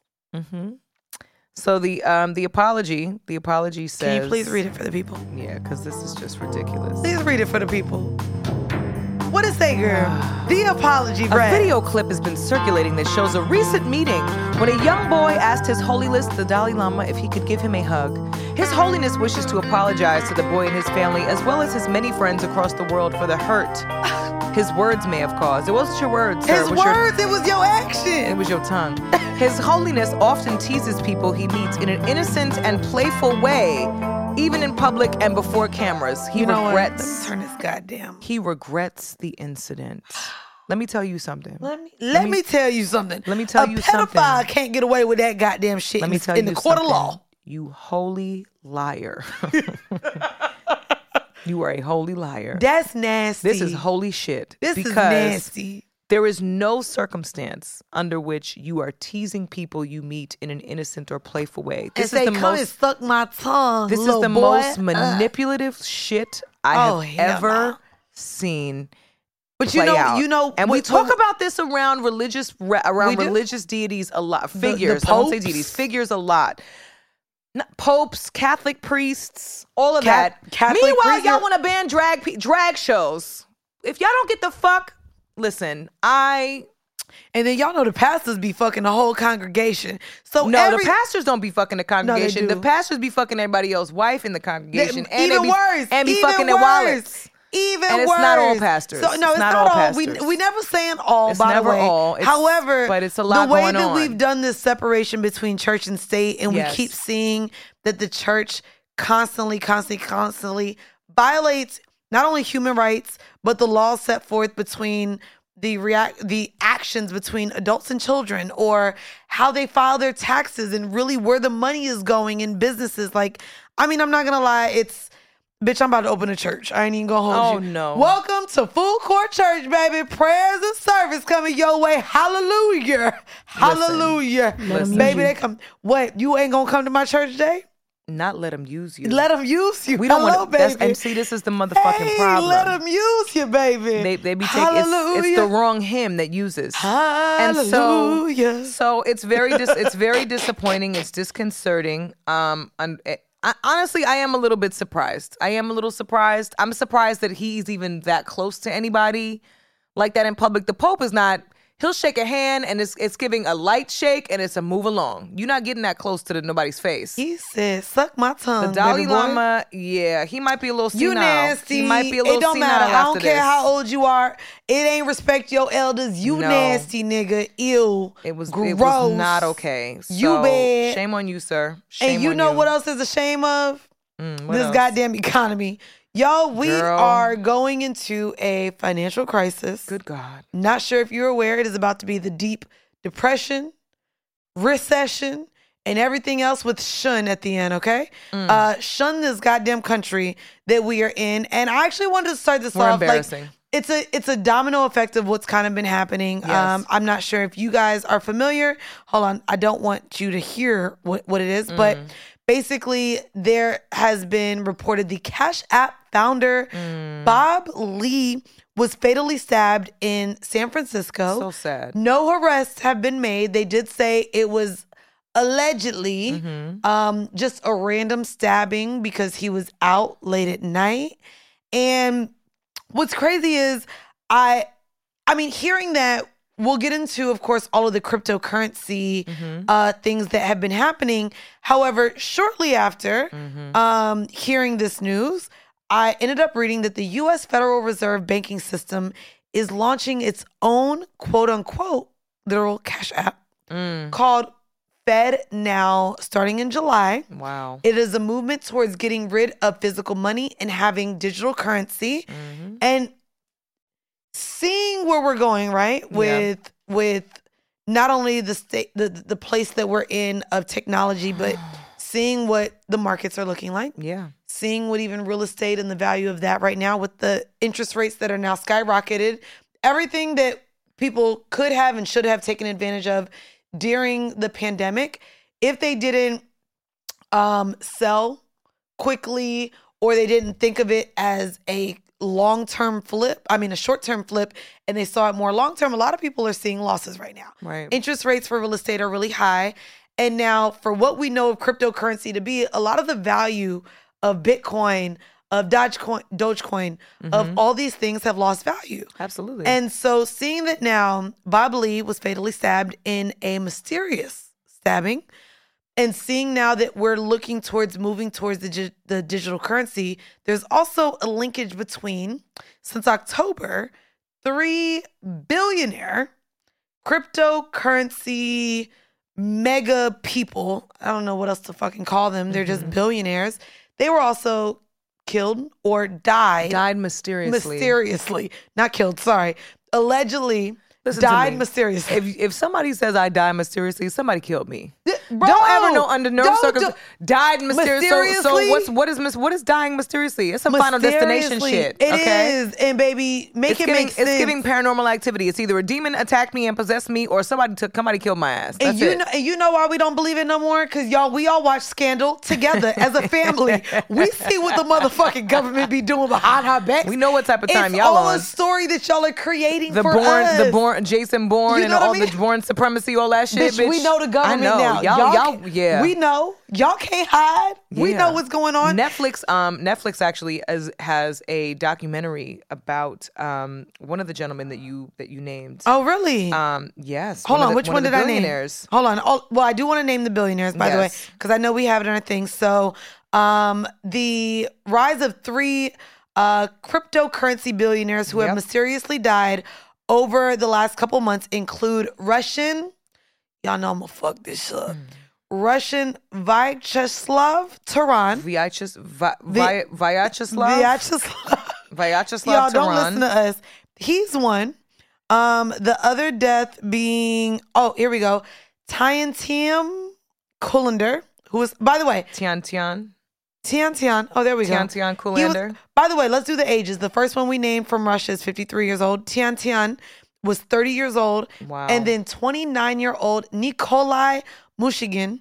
all of which died recently from mysterious circumstances. Yes. Now, we seek justice in a lot of things. I can't fathom that billionaires do not have the resources to find causes of deaths through however many autopsies need to be performed. The problem is with a lot of these cryptocurrency and Bitcoin, a lot of these orchestrators, is that a lot of it is its own subculture, right? And so when we talk about even the framework of how some of these companies are built, how some of these currencies are put together, how they're valued, there's no blueprint really, right? Nope. So in order to really have people that are savvy enough to have this access, I'm guaranteed the people closest to these guys may not necessarily understand the way of that world. I don't know if you heard the story even. There was someone who owned millions and millions of dollars in crypto and forgot his password. And there was no way to recover even the password. I mean, and so they said that about the Russian guy. There's about 70, I think they said something like $70 million that is completely of cryptocurrency that's just floating in space that's not able to access. I mean, it's interesting. That's interesting. There's another the most notorious death in cryptocurrency was Gerald Cotton, and that's the Netflix documentary called Trust No One that came out, and that I don't think it's out yet in America. It's out in Brazil. It's not out in America yet. But it was called Trust No One: The Hunt for the Crypto King, because a lot of people anticipate that this man has faked his death and he just disappeared. Oh. And he allegedly Come on, Tupac. What's going on? Oh my God. Wait. He allegedly in 2018 died in India during his honeymoon, and he reportedly signed a will a few days before his death and was the only person with access to a cryptographic fortune worth $170 million. He did that. That motherfucker done changed his name, got the passport from Jason Bourne. So, whoever give Jason Bourne his shit. So he did all of that. And then the company that he founded, the platform that he founded, was actually on the verge of bankruptcy. Oh yeah, he did that. And so ultimately the belief is that he faked his own death and he disappeared. That's exactly what he did. I think it's interesting for those of you who haven't really looked into it yet. I mean, of course, unemployment rates are back skyrocketing. We have a mass amount of layoffs within the tech industry of all places, it's where we awful. thought there was security. And we're going to get into tech next because holy fucking shit. What the fuck? But it's really interesting, even with what you guys may or may not be hearing about the banks. Right. The banks and what a lot of the billionaires and corporations are literally removing their funds, which is making banks not have the money to give out to these companies that issue their payroll. I think it was Square, if I'm not mistaken. Square has come out and said, like, if these banks don't figure it out, they only have enough money to pay their employees for 30 days. Wow. And I think there's only a $250,000 guarantee within the Federal Reserve that this is how much money we can protect if a bank goes into the plummets of hell, right? So we can only guarantee you $250,000 of your money. And a lot of these millionaires and billionaires have hundreds of thousands of millions in these accounts. And so what they're doing is pulling it out. Right. Which is making it to where, I don't know if y'all, did we talk about it a couple months ago when Zelle, everyone's Zelle transactions removed out of their accounts from certain banks. Guys, what's going on is real. And I don't know where you watch your news, where you get your news.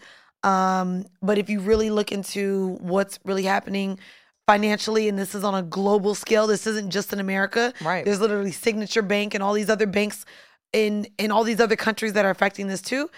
We are coming up on something that is going to be really damaging. And for those of you who may or may not been old enough to really experience the 2008 recession, they are predicting that this will be worse than that. So, wow. From your savings to what you're doing, and things like that, really just being careful on what you're doing. And I wanted to get into the technology, and y'all are going to make fun of me. Thank God Antoinette is not here. I want to start by playing a clip. Because y'all, my source for this is what happens when you get high and you start talking about the world. I came across on a very high state in season 26, episode 24 of South Park. And I just want to play this because if you're not familiar with ChatGPT, we're going to get into it. But I need you to hear this. Hold on. Oh, my God. Wendy just came up to me and was acting all hurt because she thinks I don't care about her.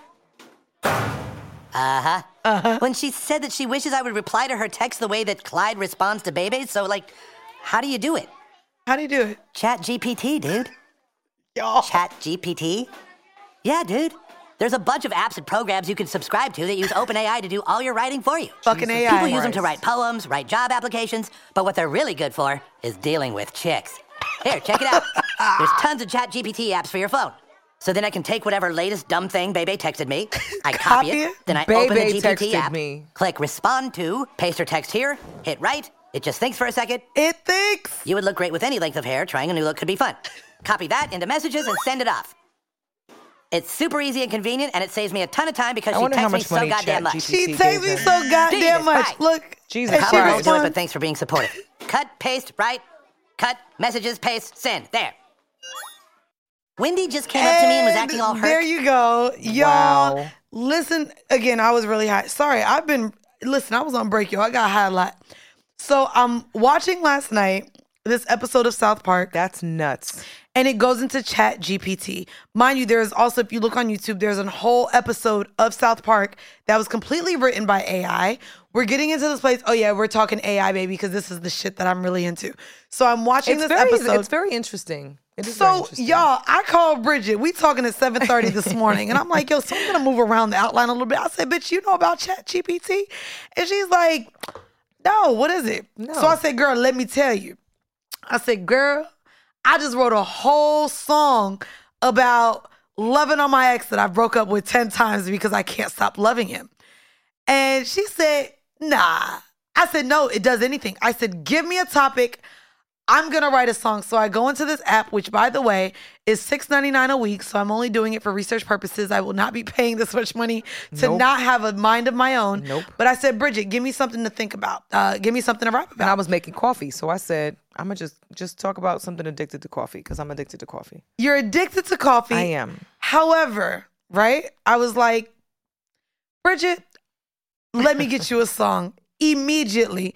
Now, I don't know if you have any beats played. I don't want to pull up an instrumental. If I pull up any instrumental, do you think you could rap or sing this to an instrumental? I got you. Oh my God. Did you pull up so y'all, this is what AI did. They created a song. Mm-hmm. Hold on. Jay, do you know of an instrumental real quick? Hold on. I'm just going to Google. Oh, they have instrumental to pop covers. So I need you to sing this to a pop cover. Hold on. Here we go. You ready? Mm-hmm. Are you ready? I'm ready. What you got? Come on. Y'all, this is a song written in AI about coffee. Bridget, give it to me. I thought you was going to give me a rap beat. Oh, nah. You do it. Come on. Yo, it's early in the morning and I'm feeling kind of low. I need my caffeine fix, gotta get up and go. My addiction's got me hooked and I can't let it go. Coffee runs through my veins, that's just how it flows. This is the same. This is a Adele Hello. You did great. Wait, we gotta get to the chorus though. Okay, come on. This is someone like you. Come on. Here we go. Wait, I gotta wait for this to come in. Ready? This is the pre, right? For this, but then I gotta wait for the chorus to come in. It's okay. We coming now. I got the chorus. You got it? Y'all ready? Yeah. Oh. Here we go. I'm addicted to the coffee, can't start my day without it. Gotta have that Java, I can't live without it. It's my lifeline, keeps me going strong. I'll never give it up, it's where I belong. I'm addicted to coffee, can't start my day without it. Hey. Yo, that song I sent to her Jay in 15 is cracking up. seconds. Jay is crying in the Is this booth. not crazy? I literally sent her this shit about... I need you to play a hip hop beat for this verse too. Wait, not the verse two. Because I got a bridge too. Okay. This is how advanced AI is. Bro, AI gave is me nuts. a Hold full on. middle eight. Hold on. For You Want Rap? Give me rap. Hold on. But could you do raps to the song that I sent you? Of loving an ex and breaking up 10 times? Oh, shit. Hold on. Hip-hop instrumentals. Oh, Hold on. baby. Oh, baby. Come on. Hold on. Y'all, this is on the fly, too. Here we go. Oh, wait. I don't know if is this. Yep, it is. Okay, here we go. You ready? Mm-hmm. I hate her. Okay. See what this sounds like. All right. I keep going back. I thought I'd break the cycle, but there's just something about you that's truly vital. I know it's crazy, but my heart just won't relent. It's like every time we break up, I can't prevent going back to an ex over 10 times. Love's got me blind, it's like committing crimes.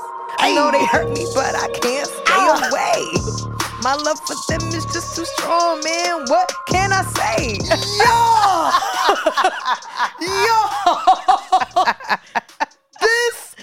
These are songs that were written this morning, right? I typed in, I love my ex and I keep going back to him over 10 times. And it created a whole song with a bridge to an ex over 10 times. What the fuck? What? Y'all, by the way, you just rapped really good. We might have to get a rap career out of you.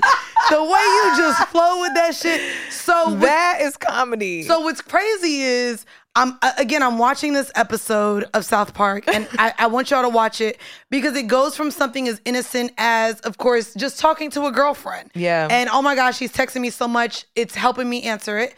Then it goes to, they're using this AI to write full-length papers. Right. And which is dangerous. Which is very dangerous because then it goes into the school system on how people just don't even want to think or learn or do anything on their own anymore. Then the teacher, which I'm blaming the school system for. for. Of course. Well, no, the teacher then finds out that they're writing on AI, and he's like, well, great, makes my job easier now. I hate reading all these fucking papers. So then someone comes from the school board. Trickle down effect of laziness. But not only a trickle down of laziness, it's the trickle down effect of how we're consuming technology, because literally at the end, where everyone can get in trouble, the students, the teacher, everyone using this AI, they choose to come together knowing that they're taking the easy way out using this AI. And instead they come in and they're like, the corporations, we blame them. They're manipulating us to use this, and they're ruining us. And so then it becomes everyone that used it for their own better good wanted to point the fingers and blame the corporations who even invented and created this AI that's now sickening their minds and making everything so much easier because they really don't want life to be easy. Oh, I'm not going to lie. Again, hi. But watching this episode, shout out to the writers of fucking South Park. Y'all did that. When I tell you the you know what? Shows like South Park and The Simpsons have always been ahead of their time. Oh my God. When I say, and of course Boondocks for us, y'all. Yep. But the writing was so well done. I'm watching and I said, I gotta rewatch this. I gotta take notes. I love this shit. But also in talking about AI, I think at the top of the year, we talked about the AI that had turned all of us into paintings and animated things and such. I wanted to actually play this snippet because a lot of people sent this to us. Yeah. And before I get into it, I want to read a tweet from Nick Noir, who spoke about AI infiltrating now the music industry. And he said that record labels are going to make new music with your voice after you die, and quite possibly while you're still alive.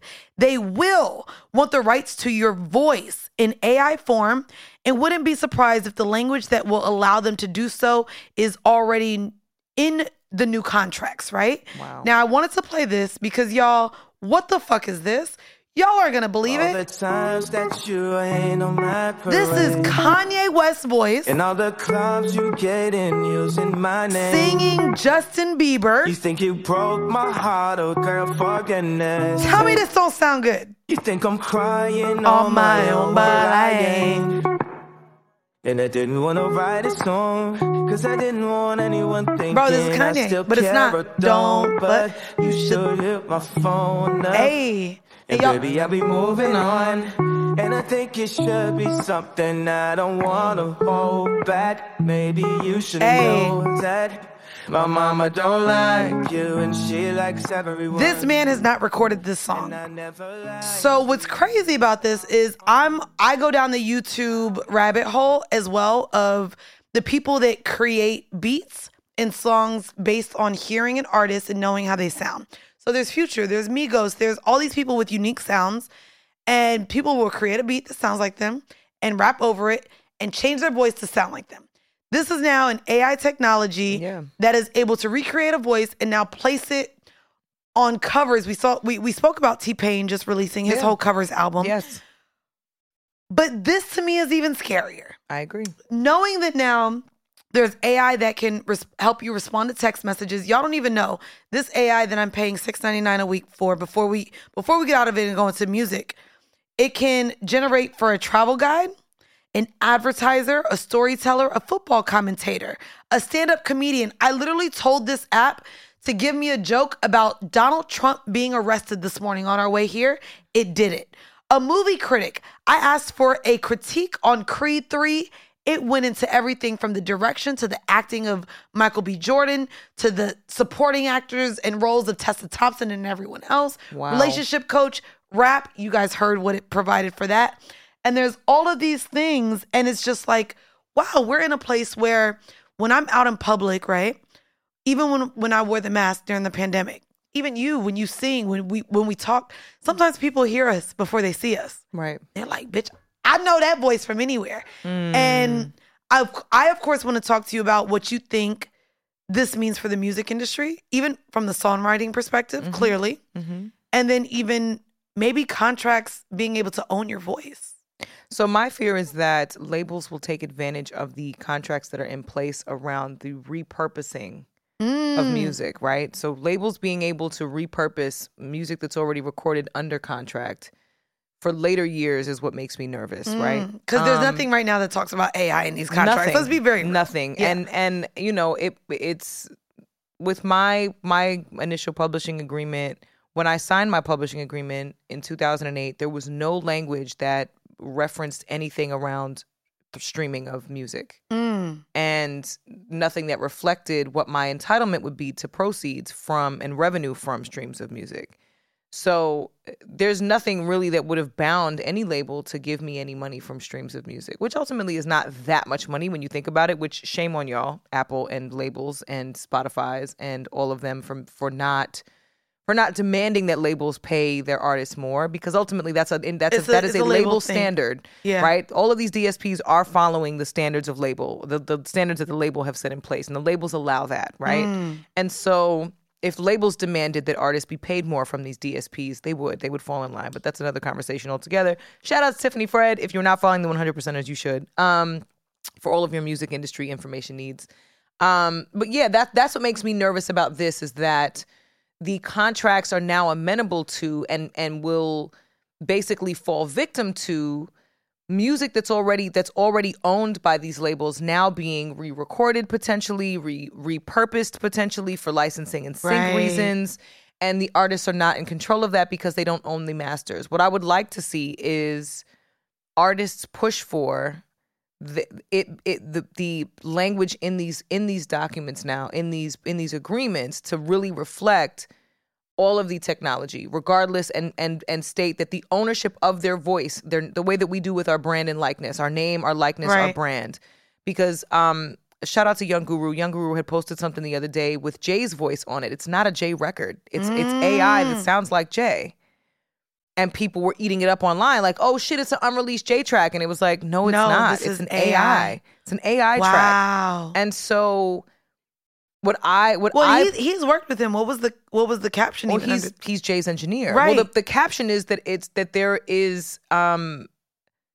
that we shouldn't be afraid of the actual technology, but more so around the people and the individuals and potentially the corporations that would abuse the power to create it, right?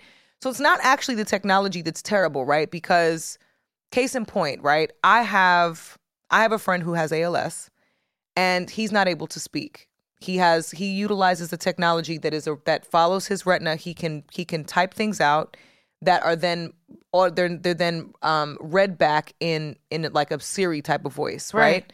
If we can create AI to emulate voices for people that have lost their voice for whatever reason, right, that would be incredible to still be able to hear someone's voice, right? That is suffering and can't speak, or someone that's passed away. If you wanted to emulate something that a letter they might have written. Something Right. For the technology to be utilized in that capacity, I think is wonderful, right? As far as for artists goes, Yeah. it's a slippery slope around what you actually control, right? So the way that a lot of these apps on your phone, apps like Voisey, where it's apps where you create music, all of the fine print on some of these apps, TikTok included, whatever you create on these apps, they own. So if you put your voice, like there was an app called Voisey that was really popular beginning of the pandemic, where it was like a music recording app where all these producers would upload tracks, instrumentals onto the app, and singers, writers, whatever could write them. songs, utilize them on the platform, add effects to your voice, add auto-tune to your voice, add reverb. You can literally play with all these different things. The fine print on the Voisey app says whatever you record on this app We own. is exclusive property of this app.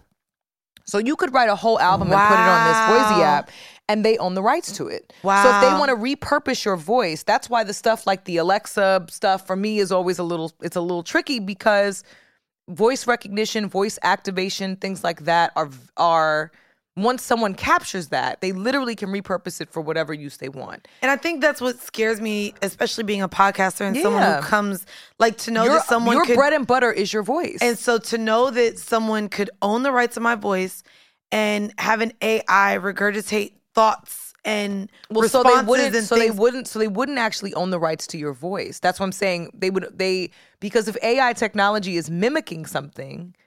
But my point, if my voice is to me what represents myself, and yet they take my voice, and mind you, a lot of the DSPs are audio only. Yeah. Not a lot of podcasting is fucking visual. Right. It is now. A lot of them are audio. Well, though. and YouTube now, of course, but the majority of podcasts are audio only. Yes. And I would my voice to maybe be out there on another feed depicting thoughts and opinions that truly are not mine, but are regurgitated through AI, it's scary. But also to know as a podcaster, yeah, I could maybe now create a platform that I can monetize. Sure, it captures my voice. Now I'm dropping a daily podcast. Right. The views and ways in which you can capture an audience when you release more consistently is crazy. So the fact that I could be like, okay, on Mondays I want to talk about Monday, Tuesdays I want to talk about tits, Wednesdays I want to talk about this, Thursdays I want to talk about this, Fridays. And the fact that I could maybe have an app that creates 15 to 30 to 45 minute episodes using my voice on topics that I don't even have to do the research on. To me, it's like we are all in a place where now we are all replaceable in the sense of we see what's happening with the tech jobs being laid off. Right. We see now, I've talked about it in the accounting space on even how we file taxes. A lot of you I know are using TurboTax, but even in the big corporations, Excel, and we have all of this software that really generates the tax returns for us. It's like going to McDonald's. Y'all don't even know. Asante, shout out to you. We were so frustrated because McDonald's, though there were people behind the goddamn register, they were forcing us to use a fucking kiosk. Yeah. As if they do couldn't that just, at the airport. And it was so fucking annoying because they make I'm like, you go to a kiosk to check in and print a bag tag. You still got to go over there and drop your bag and off we were and talk like, to yo, somebody. but it's not allowing us to add one of the McCafe drinks as a substitution. Can we come to you? We have 7 orders to give you, and this is confusing. And so the fact that we're being pushed out, there's a restaurant in Atlanta, shout out to Brian, he was just there. They were delivering food through one of those robots in Atlanta. And I was just like, the more and more we sit here and lean into AI and lean into how we communicate with others and take away our own thoughts of how we want to garner our own opinions based on our own experiences and our own environments, the more we want to leave that to AI, the more obsolete we will become in so many roles in society that it's going to be like, why are we even here? Well, I think legislation has to be passed around the protection of a brand and a likeness like a voice. There has to be legislation put into place that will protect an artist or a creator from being completely taken advantage of by AI, right? Or at least a robot's gonna take over, bitch. At least bring it to be like y'all thought. At least bring it to a place where, you know, I mean, and I saw this coming a few years ago because there is this incredible there's this incredible application called Splice. Okay. And it's a program that literally utilizes, it samples people's voices. Like I created a vocal pack with ad-libs, with harmonies, with sayings, with phrases, and people who pay a premium can utilize them for their instrumental tracks. And I get a piece of that based on the utilization of it, right? So I saw this coming a few years ago when this became a popular thing. Bridget, I've used your vocals on Splice before. Yes, you have used my vocals on Splice. Jay said I took your vocals, bitch. Yeah, so I get a quarterly check from them. Okay. Based on the use of my vocal pack, right? Wow. Which to me is fantastic. That is a beautiful way to give back to the creator and still utilize and manipulate whatever you need to with the vocals that I've provided. But it's also it's been at my discretion, right? I don't care if I never hear the song or if it's terrible. I know the quality of what I'm providing, right? So I can guarantee that I'll get paid for what I'm providing, right? So in my mind, the legislation has to be passed around the protection of that process and also the protection of your voice. The same way that someone like a Mariah Carey can get insurance on her vocal cords, and J-Lo got insurance on her legs. It's and Tina Turner, I think, got on her legs too. as well. Yep. And so I think in those scenarios, there has to be some sort of provisions, governmental provisions around the use of our voice, because I really, the part that makes me nervous really is the abuse of music that's already been released, music that's already been have the rights and the copyright spoken for. But that's also strange because we see like people like Ashanti and other artists, even Taylor Swift, redoing a lot of their songs just solely based off of their JoJo did that too. Based off of just the publishing agreements where they're like, I want to make money off of the songs that made y'all so much money. It's really interesting. This is going to be something that I keep a close eye on. By the way, for those of you, if you search, just if you guys want to get into the app and see how wild it is. Yeah. It is called AI Marketplace, I believe. If you type in GPT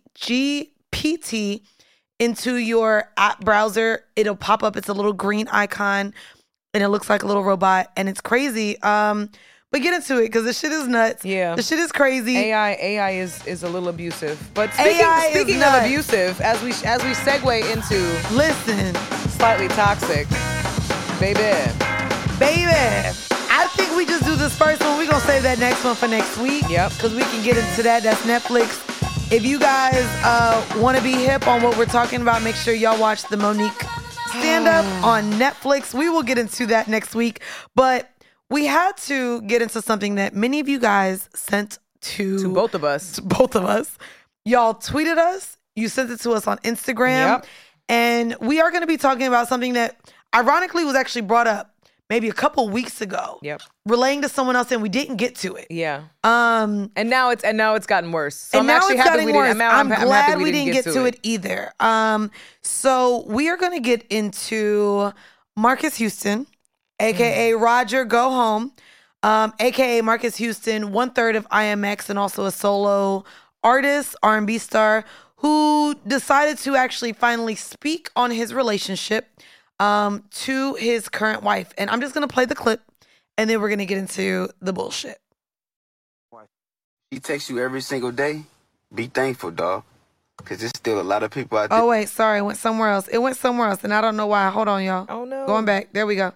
Is a little different, Not this music in the background. The music. Through mutual friends and everything like that. We met through mutual friends, they When said. I met my wife, she was 17. So, we had no really conversation and no really connection until, she was of age. And, it's, people don't understand it. I'm sure and we I don't. got a lot of course, I got a lot of backlash for marrying someone that was 19. And, when we did finally start to talk, I was like, this woman is like me. And she was just like, when I would talk to her, she just, for one, we had a spiritual connection. And I feel like that's the most important thing. We both love God. We both love Jehovah. And that was key. And being able to start being around her and talking to her and talking to, like, we got it. We connected through music. And, her spirit, her kindness, her heart reminds me a lot of me and my wife's situation is a Get little the fuck different. out of here. Sorry. And then he repeats. By the way, let me give context. Let me give You're context. gross. When he claims they met at the age of 17, which, by the way, there are other reports that he actually met this woman at the age of 15. But when she was 17, he was 36 years old. They jumped the broom and got married in 2018 when she was 19 and he was 38.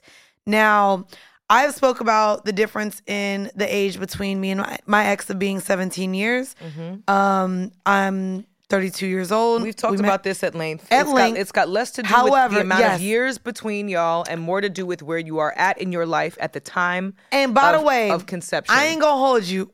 Any 36-year-old man who says he saw himself and had so much in common with a 17-year-old girl, or actually he waited until she was 18 to actually see this physical or spiritual connection that he liked to put. By the way, you saw it when she was underage. Otherwise, you wouldn't have spun the block. Bruh. You nasty ass man. You nasty, nasty man. And so here's the thing to me. We talk about the idea of grooming, right? Yeah. He claims as well there was no contact between her being underage and then becoming of age.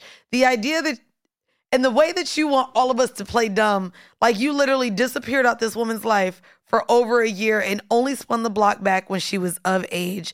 It was nasty, nasty. I don't know even why he's supposed to talk about it. Even if that is the case. Right, it's nasty. Even if that is the case, the mere afterthought that you would spin the block on somebody that's underage lets me know that she was looking at her. You were looking at her when she was underage. It doesn't matter whether you consummated that or not. You wouldn't have spun the block. And at your big ass, old ass, fucking geriatric ass age, you didn't care whether or not she was that age. What mutual friend is going to introduce a 17-year-old to you without it being predatory? I agree. What mutual first of all, I agree. Where are you at in your life in your that the late 17-year-olds 30s are is a hanging mutual with, friend? Thank you.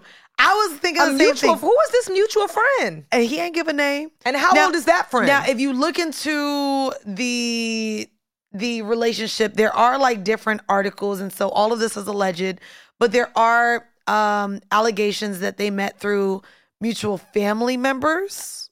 Even worse. Then of course, even worse. Chris Stokes was also brought into a potential mutual between the two, which Chris Stokes has been allegedly accused of molesting and assaulting. And he's been accused of allegedly. He was not allegedly accused. He was accused of allegedly doing many things, sexually abusing to Raz-B and other members of B2K. And so to know that he even still has a platform to discuss this, it's weird. I get it. In a lot of other countries, this is what's acceptable. However, in now society where we talk about, of course, the sensitivity of things, but we've also been very aware of advantages that are taken from people who are in higher powers.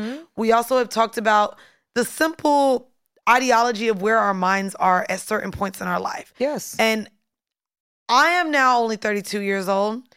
What I was doing at 16 and 17 years old, even with the older men, because we've talked about, yes, I entertained men 22, 23, in their 20s, while I was in high school. Who still don't know shit at 22 and 23. But this idea that a man who now is still older than me at the time he's meeting a 17-year-old, that to me, it's gross, it's nasty. If you're listening to this podcast and you are a man well into your 30s and you find entertainment even in women who are under 21 years old, honestly. They probably still live with their parents. They haven't paid a goddamn bill but their cell phone in their life. Young ladies nasty. Young ladies who are under the age of 21.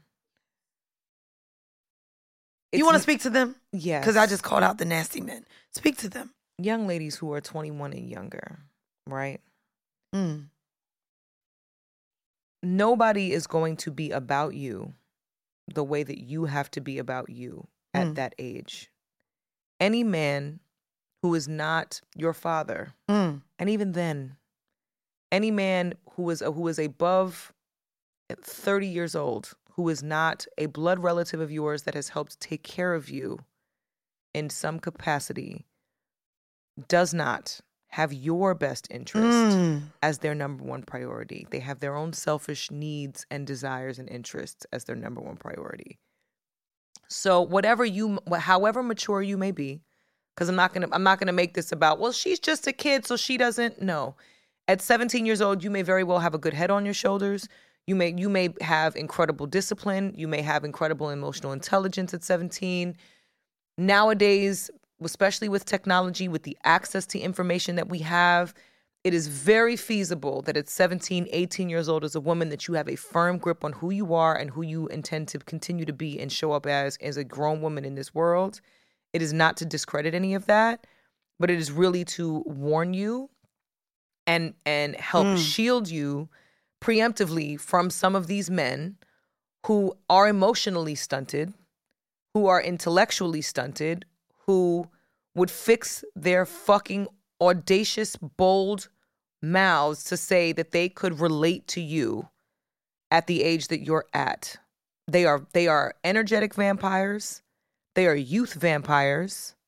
And ultimately there is no incentive for you to seek refuge or partnership from somebody that's going to prey on you in that way and manipulate manipulate you. And I implore you, no matter how intelligent you are, no matter how advanced you are, these men are predators.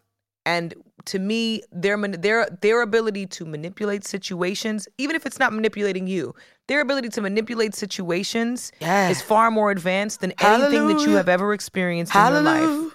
So please think twice before allowing yourself to fall victim to, and you may not see it that way, but before you allow yourself to fall victim to being exposed to entrapment in this to this degree, the way this young lady has been. Let the church say amen. And also, please be advised, and this is coming from a woman that loves God. You see how I'm dressed like the pastor's wife today. And I'm looking like I ain't go to church yesterday. I was high watching South Park. This is Resurrection Monday, baby, that we are in the studio right now. So I'm letting y'all know, I'm giving y'all Easter colors right now.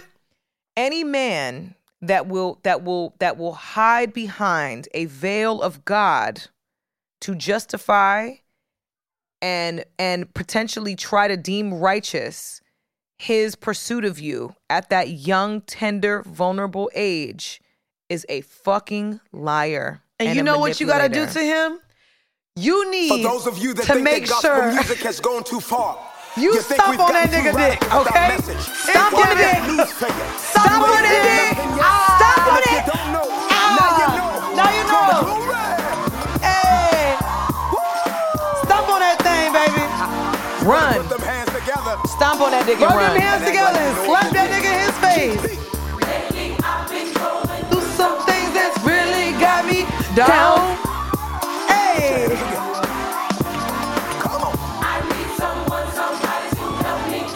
Turn my life up round, and it ain't that 30-year-old nigga, ma'am. Sure the fuck it is not him. I can't explain it. Me neither. I can't contain it. Cause y'all ain't got nothing in common, no.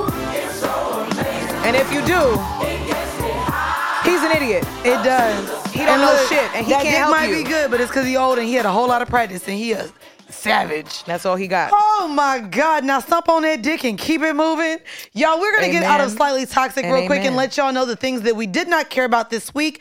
While I would have loved, and I had a whole breakdown, it is too late and it is over discussed. I will not talk about Angel Reese and LSU's win over Iowa. I want to shout out to Caitlin.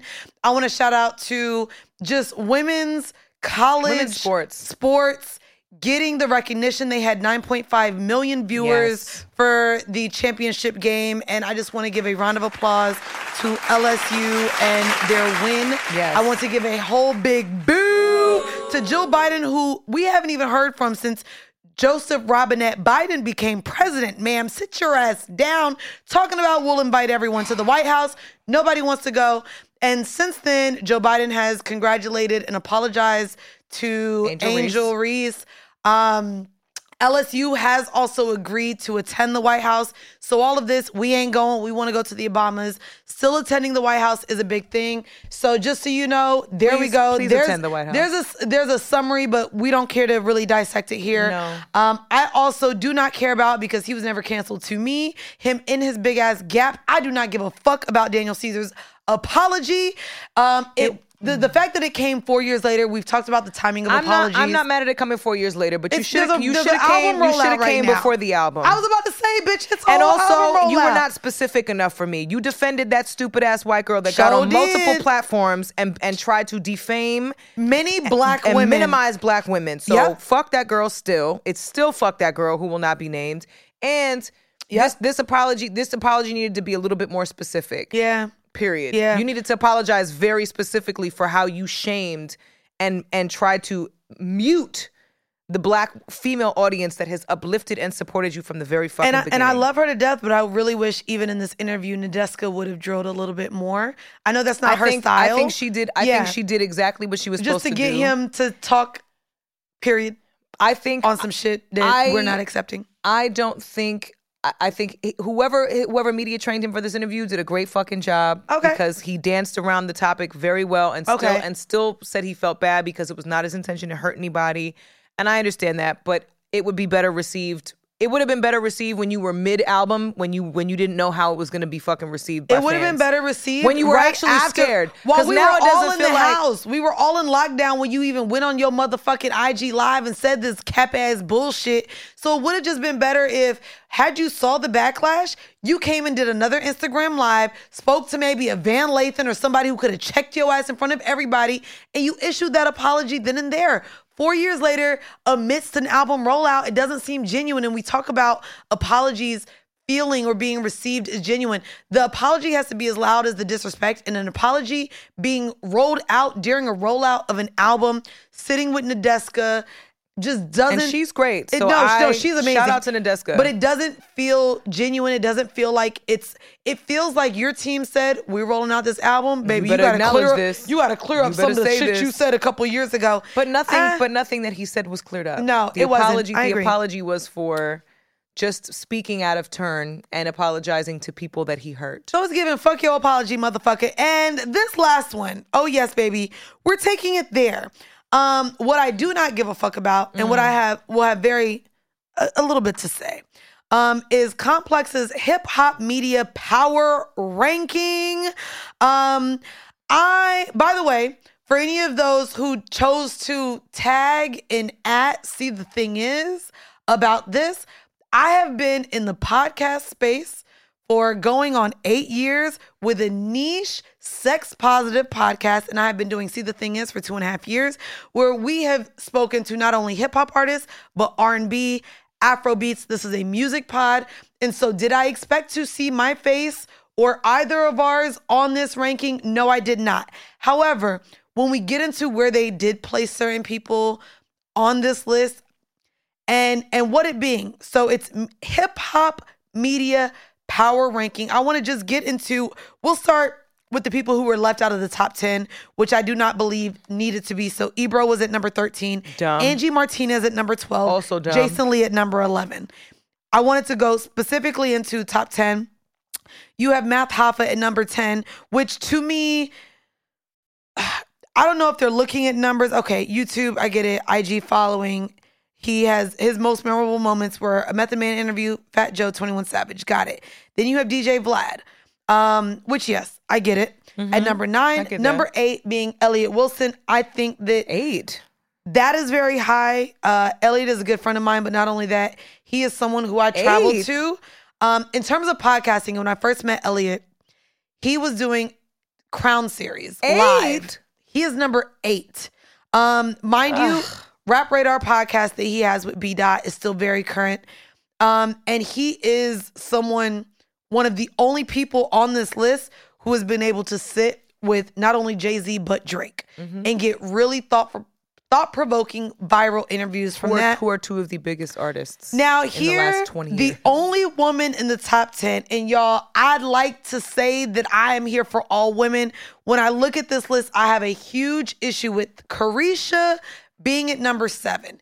She could have been, if it's a list of 25, Caresha could have been at number 25. No, I wouldn't have said that high up. No, that's fine. I only say it because if we're talking about hip hop and the media ranking, her Caresha Please platform, which is, if we're talking media, we are only talking Caresha Please. Caresha Please is a 10-episode series. I'm not even going to say a podcast because, yes, the audio was dropped on the DSPs, but it was a YouTube show on Revolt of 10 episodes, one of which featured the man that she's been linked to over the last few years. And literally had every single person in media saying real bad for months. And owns the network. And then a myriad of her other episodes featured Saucy Santana, featured her dynamic duo of JT, featured Lotto, featured her friends in the industry. Mind you, she sat there with cue cards. And so I'm upset that she was ranked at number 7. Number 6 was Kai Cenat. Did I say that right? Kai Cenat from Twitch. So Kai Cenat from Twitch. I'm unfamiliar with him. I want to ask our team here of Young Bucks. Kai Cenat being number 6. Who is he? Does he interview? He does have 3.5 million YouTube views, 4.8 on Twitch. My problem is I want to know who he interviews. I know of him most famously to have gone viral with his sit down with Blueface and is that the one where Krishan like ruins the whole studio? Yes. Okay. Well, no, that you're thinking of actually when she ruined the studio. You're thinking of when she was on No Jumper, but this one she was on a Twitch. I remember it was a Twitch. She put a hole in his wall. She put a hole something. in the wall. Yeah, she. So Kai Cenat being at number 6, you cool with this? This makes sense? Personally, me, I'm not. I don't think I understand why for the purposes of the people that created that list. Okay, yeah, that's exactly. It's the reach.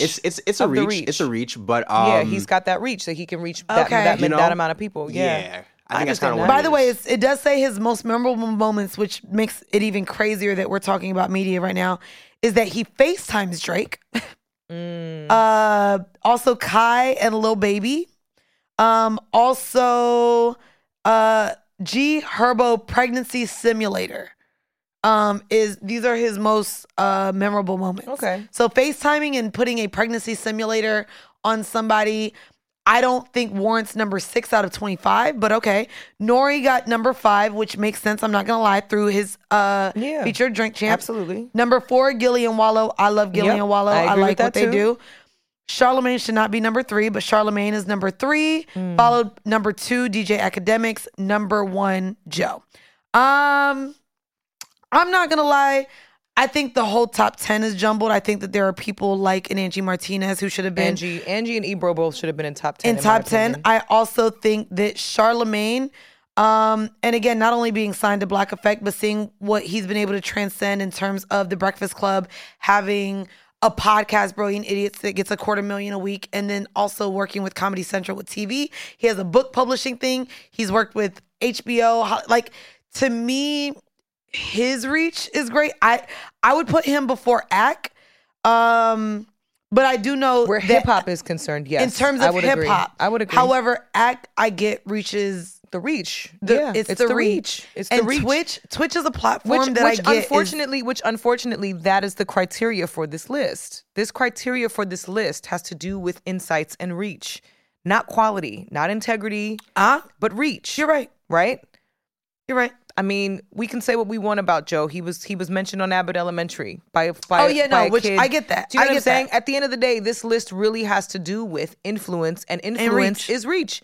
That's why I say Carisha, unfortunately, I don't think she should have been number 7 from a media standpoint. The amount of things that have come out of her mouth for social media, we have literally brands and major fashion publications, major industry publications. Her influence. What I'm saying is the criteria for this list. No, the criteria is hip hop media. That's the title. That's not the criteria. No, but but that's literally what it's based off of. So to me, where someone stands in fashion, it's based on influence. No, it's literally that's the criteria for the list. But to me, when you bring in hip hop, when you bring in influence on social media, that takes it away from hip hop media. And to me, hip hop media is actually sitting with people, I get the reach, but still within a certain demographic. When you go into memes and you go into influence because of social media, that takes it away from the music, and it takes it away from the media aspect of one-on-one. So the reason this is jarbled is because Carisha is a hip hop artist. So she's going to fall under a hip hop category no matter what, because she's a hip hop artist. Her being in the top 10 only signifies that her reach, whether she has a podcast or not in this space, so her reach and influence has to do with the fact that she can say something on the platform, on her platform, and it go viral for months on end, and it crosses. That's the only reason I use that example of fashion publications. We're looking at publications like Variety and Hollywood Reporter, who are literally using Real Bad and My Man. Well, all of those things. I wanted to include too. They were ranked based on a scoring method. Yeah, I was of gonna 5 mention categories. that, Oh yeah, instead of us just throwing spaghetti at the wall. And what are the 5 categories? The number 1 was commentary and banter. Yes, that's social number media. 2, yes, there's 5. Number 2 is star power of guests. Number 3 is consistency, which to me would completely remove her from a top 10. She had 10 episodes. So to me, consistency immediately in. It wasn't dropped weekly. It was dropped once. Then it's not 3 just weeks her later. show though. No, but this is what it is. It's not just her show. Okay, but still consistency. She doesn't have consistency online. Number 4, viral moments. I get that. And then 5, integrity of content. Oh, my point. Well, the integrity of content should not be on that list. She had cue cards. So even the way that we said that, Ack is cursing women out. But my so point, the integrity of content should have been taken off the list. She struggled in even following up questions because if it was on the cue card, that's what it was. So when I'm looking at consistency and integrity of content, not being being a part of her brand, but it's not just a part. It's not just about the actual podcast, man. No, and I get that. I'm not even talking about just the podcast. You are though, because you're only bringing up cue cards. But even but outside of the cue cards, her consistency online is not there. Yes, it is. Her commentary on Twitter. Okay, she goes back and forth with JT goes back and forth with everybody on Twitter about Puff. Okay, she showed up with the Go Poppy sign. All of her real bad shit, real ass bitch, give a fuck about it. That still that's a song. She's a hip hop artist. This is hip hop media, social media counts, banter counts. Her sayings have literally gone viral several times. She has more viral sayings than anybody else on that list. So she is a viable candidate to be in the top 10. Do I think that she should? Do I think it would be better suited considering it is a media commentary category? Do I think she could swap with Angie Martinez? Absolutely. For placement, maybe not. But if we're based on those categories aren't just based on the podcast. Those categories are based on her overall brand and overall presence. If you watch, and shout out to Carl Sherry from Spotify, if you watch the documentary, the hip hop documentary on City Girls on Hulu, it identifies it so incredibly well. The Rap Caviar documentary that's out right now, it identifies their reach so well around how they have completely shifted and turned hip hop for women on its ass, on their ass. And so in terms of reach, I'm gonna watch that because I feel like Trina did that, but I'll have to watch that because yes, but Trina hasn't released anything in almost 20 years. Yeah, but they're the blueprint of Trina. So absolutely. To give that credit to City Girls, being bitches from Miami and being a bitch from Florida. What I'm saying is, Trina. I'm just saying I want to watch the documentary. Yeah, because I disagree with that whole statement. So if Rap Caviar is out there putting out fallacies.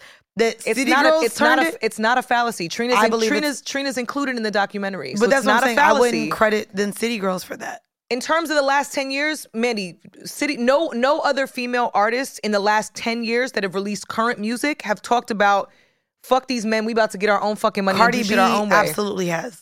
The City Girls created a space to do that in a taking men's money. Cardi B wasn't specifying the scamming and all that shit. City Girls, watch the documentary. Just watch the documentary. It'll change.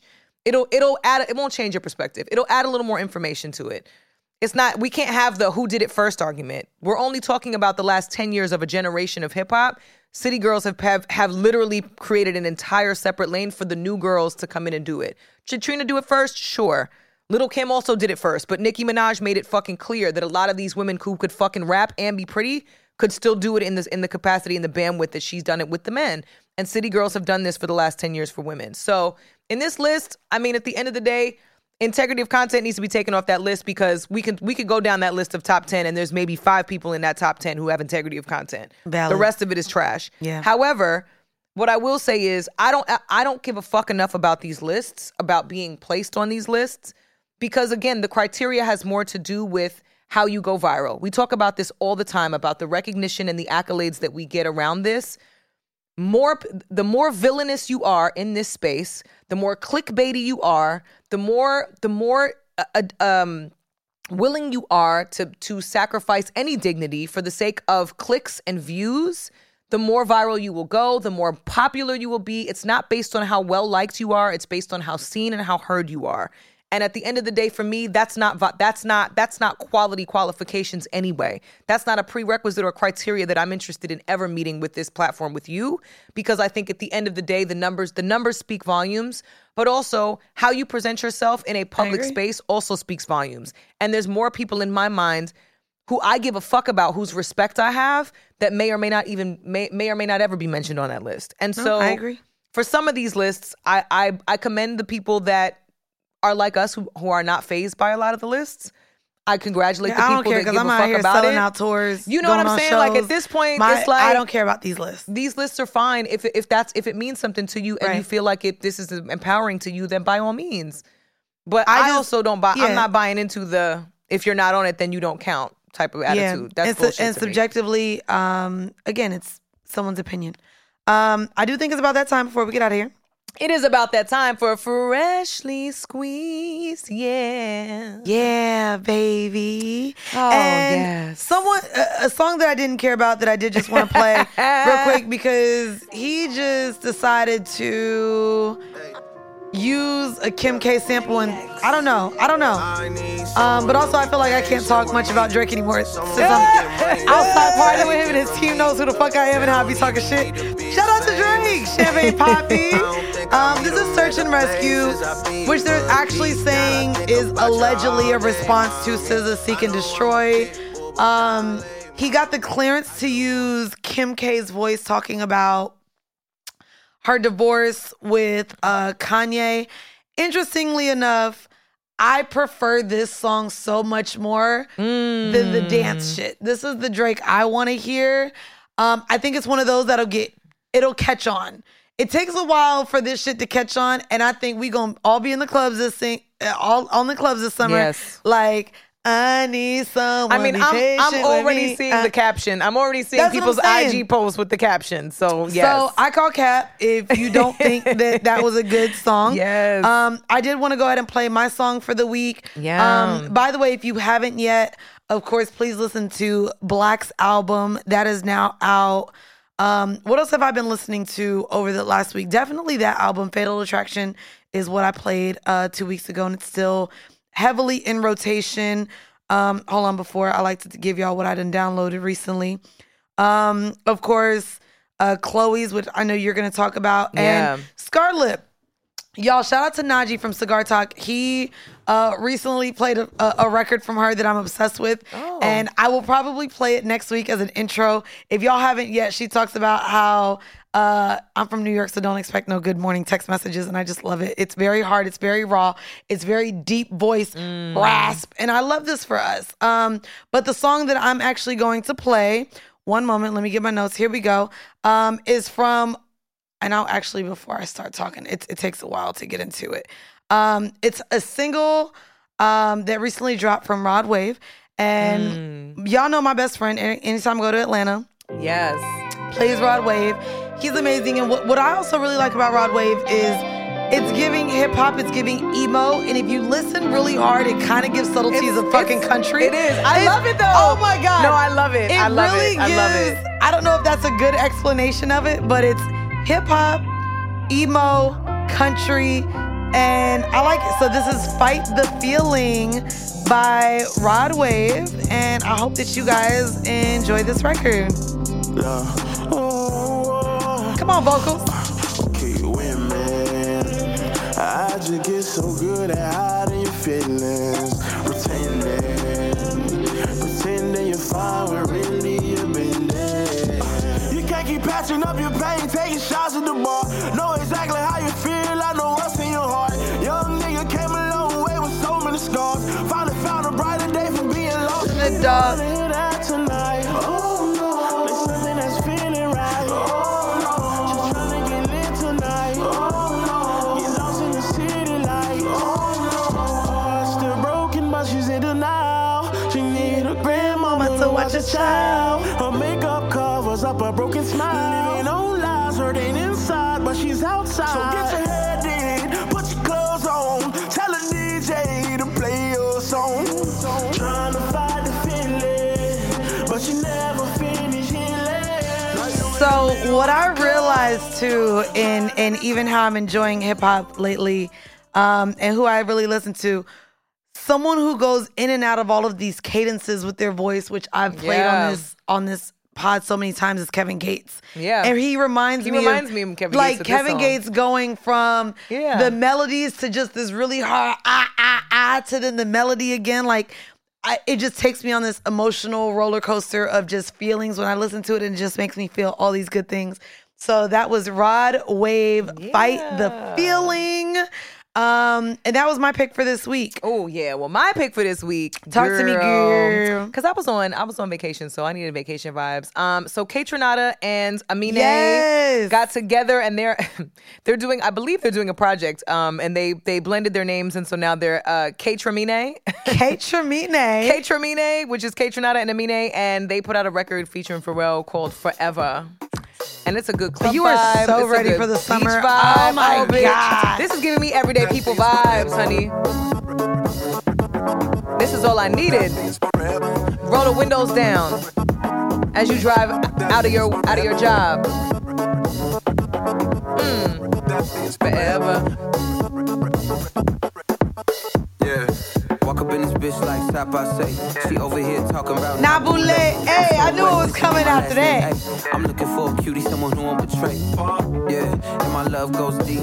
If I say I love you, then this shit is what I mean. I see you getting wetter through your jock moose jeans. My forever is forever, can't let nothing come between. Diamonds in my ear, put your wifey in the trance. After we kick it, I'ma turn it to a fan. Can't respect the nigga if that's something he demand. I'm loyal to my niggas and I'm loyal to my fam. Y'all switching sides like Stacey Dash. Pride is the cost, you could price the tag. But for 45 minutes, I'ma get the bag. Finna be there for my sons like my name's Stephen Nash. Or Booker, this a light cooker. My bitch fine, yes sir, she a looker. This Kaytramine, we don't need no DJ. Not a place for a face we done seen like C-Say. Okay. Sing Pharrell. Means forever. I like this.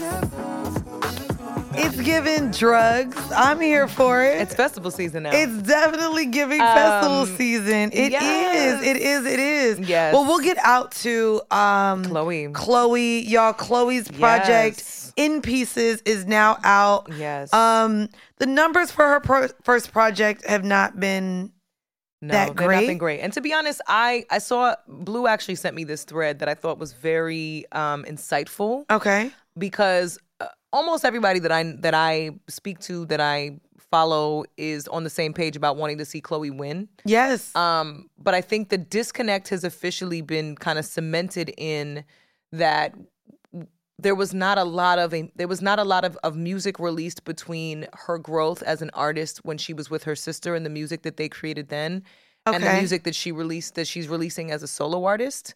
And I think but their whole last album was about it was something unholy. Yeah, so it was that was the bridge between that and her solo now. Yes, but it was still a little bit more intellectually sound, or a little bit more emotional. It came across, I won't say it came across more emotionally mature. So the audience that was roped in with that was a little bit more emotionally mature. So then going as a solo artist and transcending, and going and talk about you going to cheat back and do all this other toxic shit, and having it with Future. I'm not gonna lie, it sounds like what the girls want. So I'm actually confused why they're not liking it. Because we don't believe it from her, and I think that was an interesting take, right? And it was a thread on Twitter. And it's I don't, the person who posted it also said that it wasn't their thread, so I'm not really sure who the original author is. So I apologize for that. And if you know them, please be sure to tag them. But it was a very thoughtful thread around the fact that ultimately the audience that was so invested in Chloe in the very beginning feels a little bit abandoned, because the emotional journey that they were taken on when they were Chloe and Halle together, they feel a little bit abandoned because the next step in that journey, they didn't necessarily see it going to a place of, well, now we about to cheat back, fuck these niggas. And so because of all of that, I think that's a very different, they're not really sure how to take it. And the toxic girls that are here for the toxic shit, they don't believe it from Chloe. So I get that. they're not necessarily buying into it because they're kind of like, sis, this ain't you. You doing this because it's popular, which is shitty because I think even if it is genuine to her, which I believe some of it probably is, even if it is genuine to her, it's hard to because so many people have followed the journey. It's hard to accept that everybody can't go, right? And so as an artist, it's like, well, it's hopefully what I'm praying is that people will continue to love on her and invest in her enough while she's still discovering herself and figuring out what she, whatever this phase is, if it doesn't work for people, I hope that the fans that don't necessarily buy into this phase and elements of her artistry will still stay tuned in with her as an artist. I like her. And don't abandon her because I think she is this is a phase for her. She's your early 20s. Think about how quickly you were going through phases and thoughts and feelings. And I think especially as fans of artists that were so used to everything being overstimulated all the time, we got to grant her a little bit of grace to move. And I think this project actually was very thoughtful and well put together. And so I wanted to leave out To Make It Easy because I think it speaks to probably where she's at, where it looks like it might look like it's easy, that she's, going through all these motions as this incredibly strong, confident, very talented, very self-aware young woman. But there are still moments where she might trip a little bit and she might get tripped up in her own self, and that's normal and it's human. And so this was a record that really stuck out to me. So shout out to Chloe. We love you. This is a Chloe Stan podcast. Y'all, you know the vibes. Is. And so yeah, this is Girl, Make It Easy. I be lusting under her pictures, y'all. So if y'all see me, mind your business. Anyways, Love guys, Chloe. thank y'all for tuning in. Y'all, we bike. Yes. We are bike. We have a very special episode this Friday. Coming with one of our Friends with Benefits, a freshly squeezed episode from our time down in Atlanta, Georgia. That's right. Really excited for you guys to hear Friday's episode. Please tune in. It's amazing. Yes. But y'all, thank y'all for rocking with us. If you want more bonus content, join us over on Patreon. It's patreon.com/See The Thing Is Pod. Yeah. Y'all, thank y'all for tuning in. And we hope that y'all are happy to have us back because, y'all, we just gave you a 2-hour fucking episode. We really fucking missed y'all. We back, baby. We said we was going to be gone an hour ago. We Bye, did. y'all. See you Friday. We out of here. Sorry we tricked you guys, engineers in there. Y'all thought. Love y'all. Bye. Bye. I try to find something to control. They don't know the bullshit that I've been through. They don't know. Baby, wipe your tears. You gotta.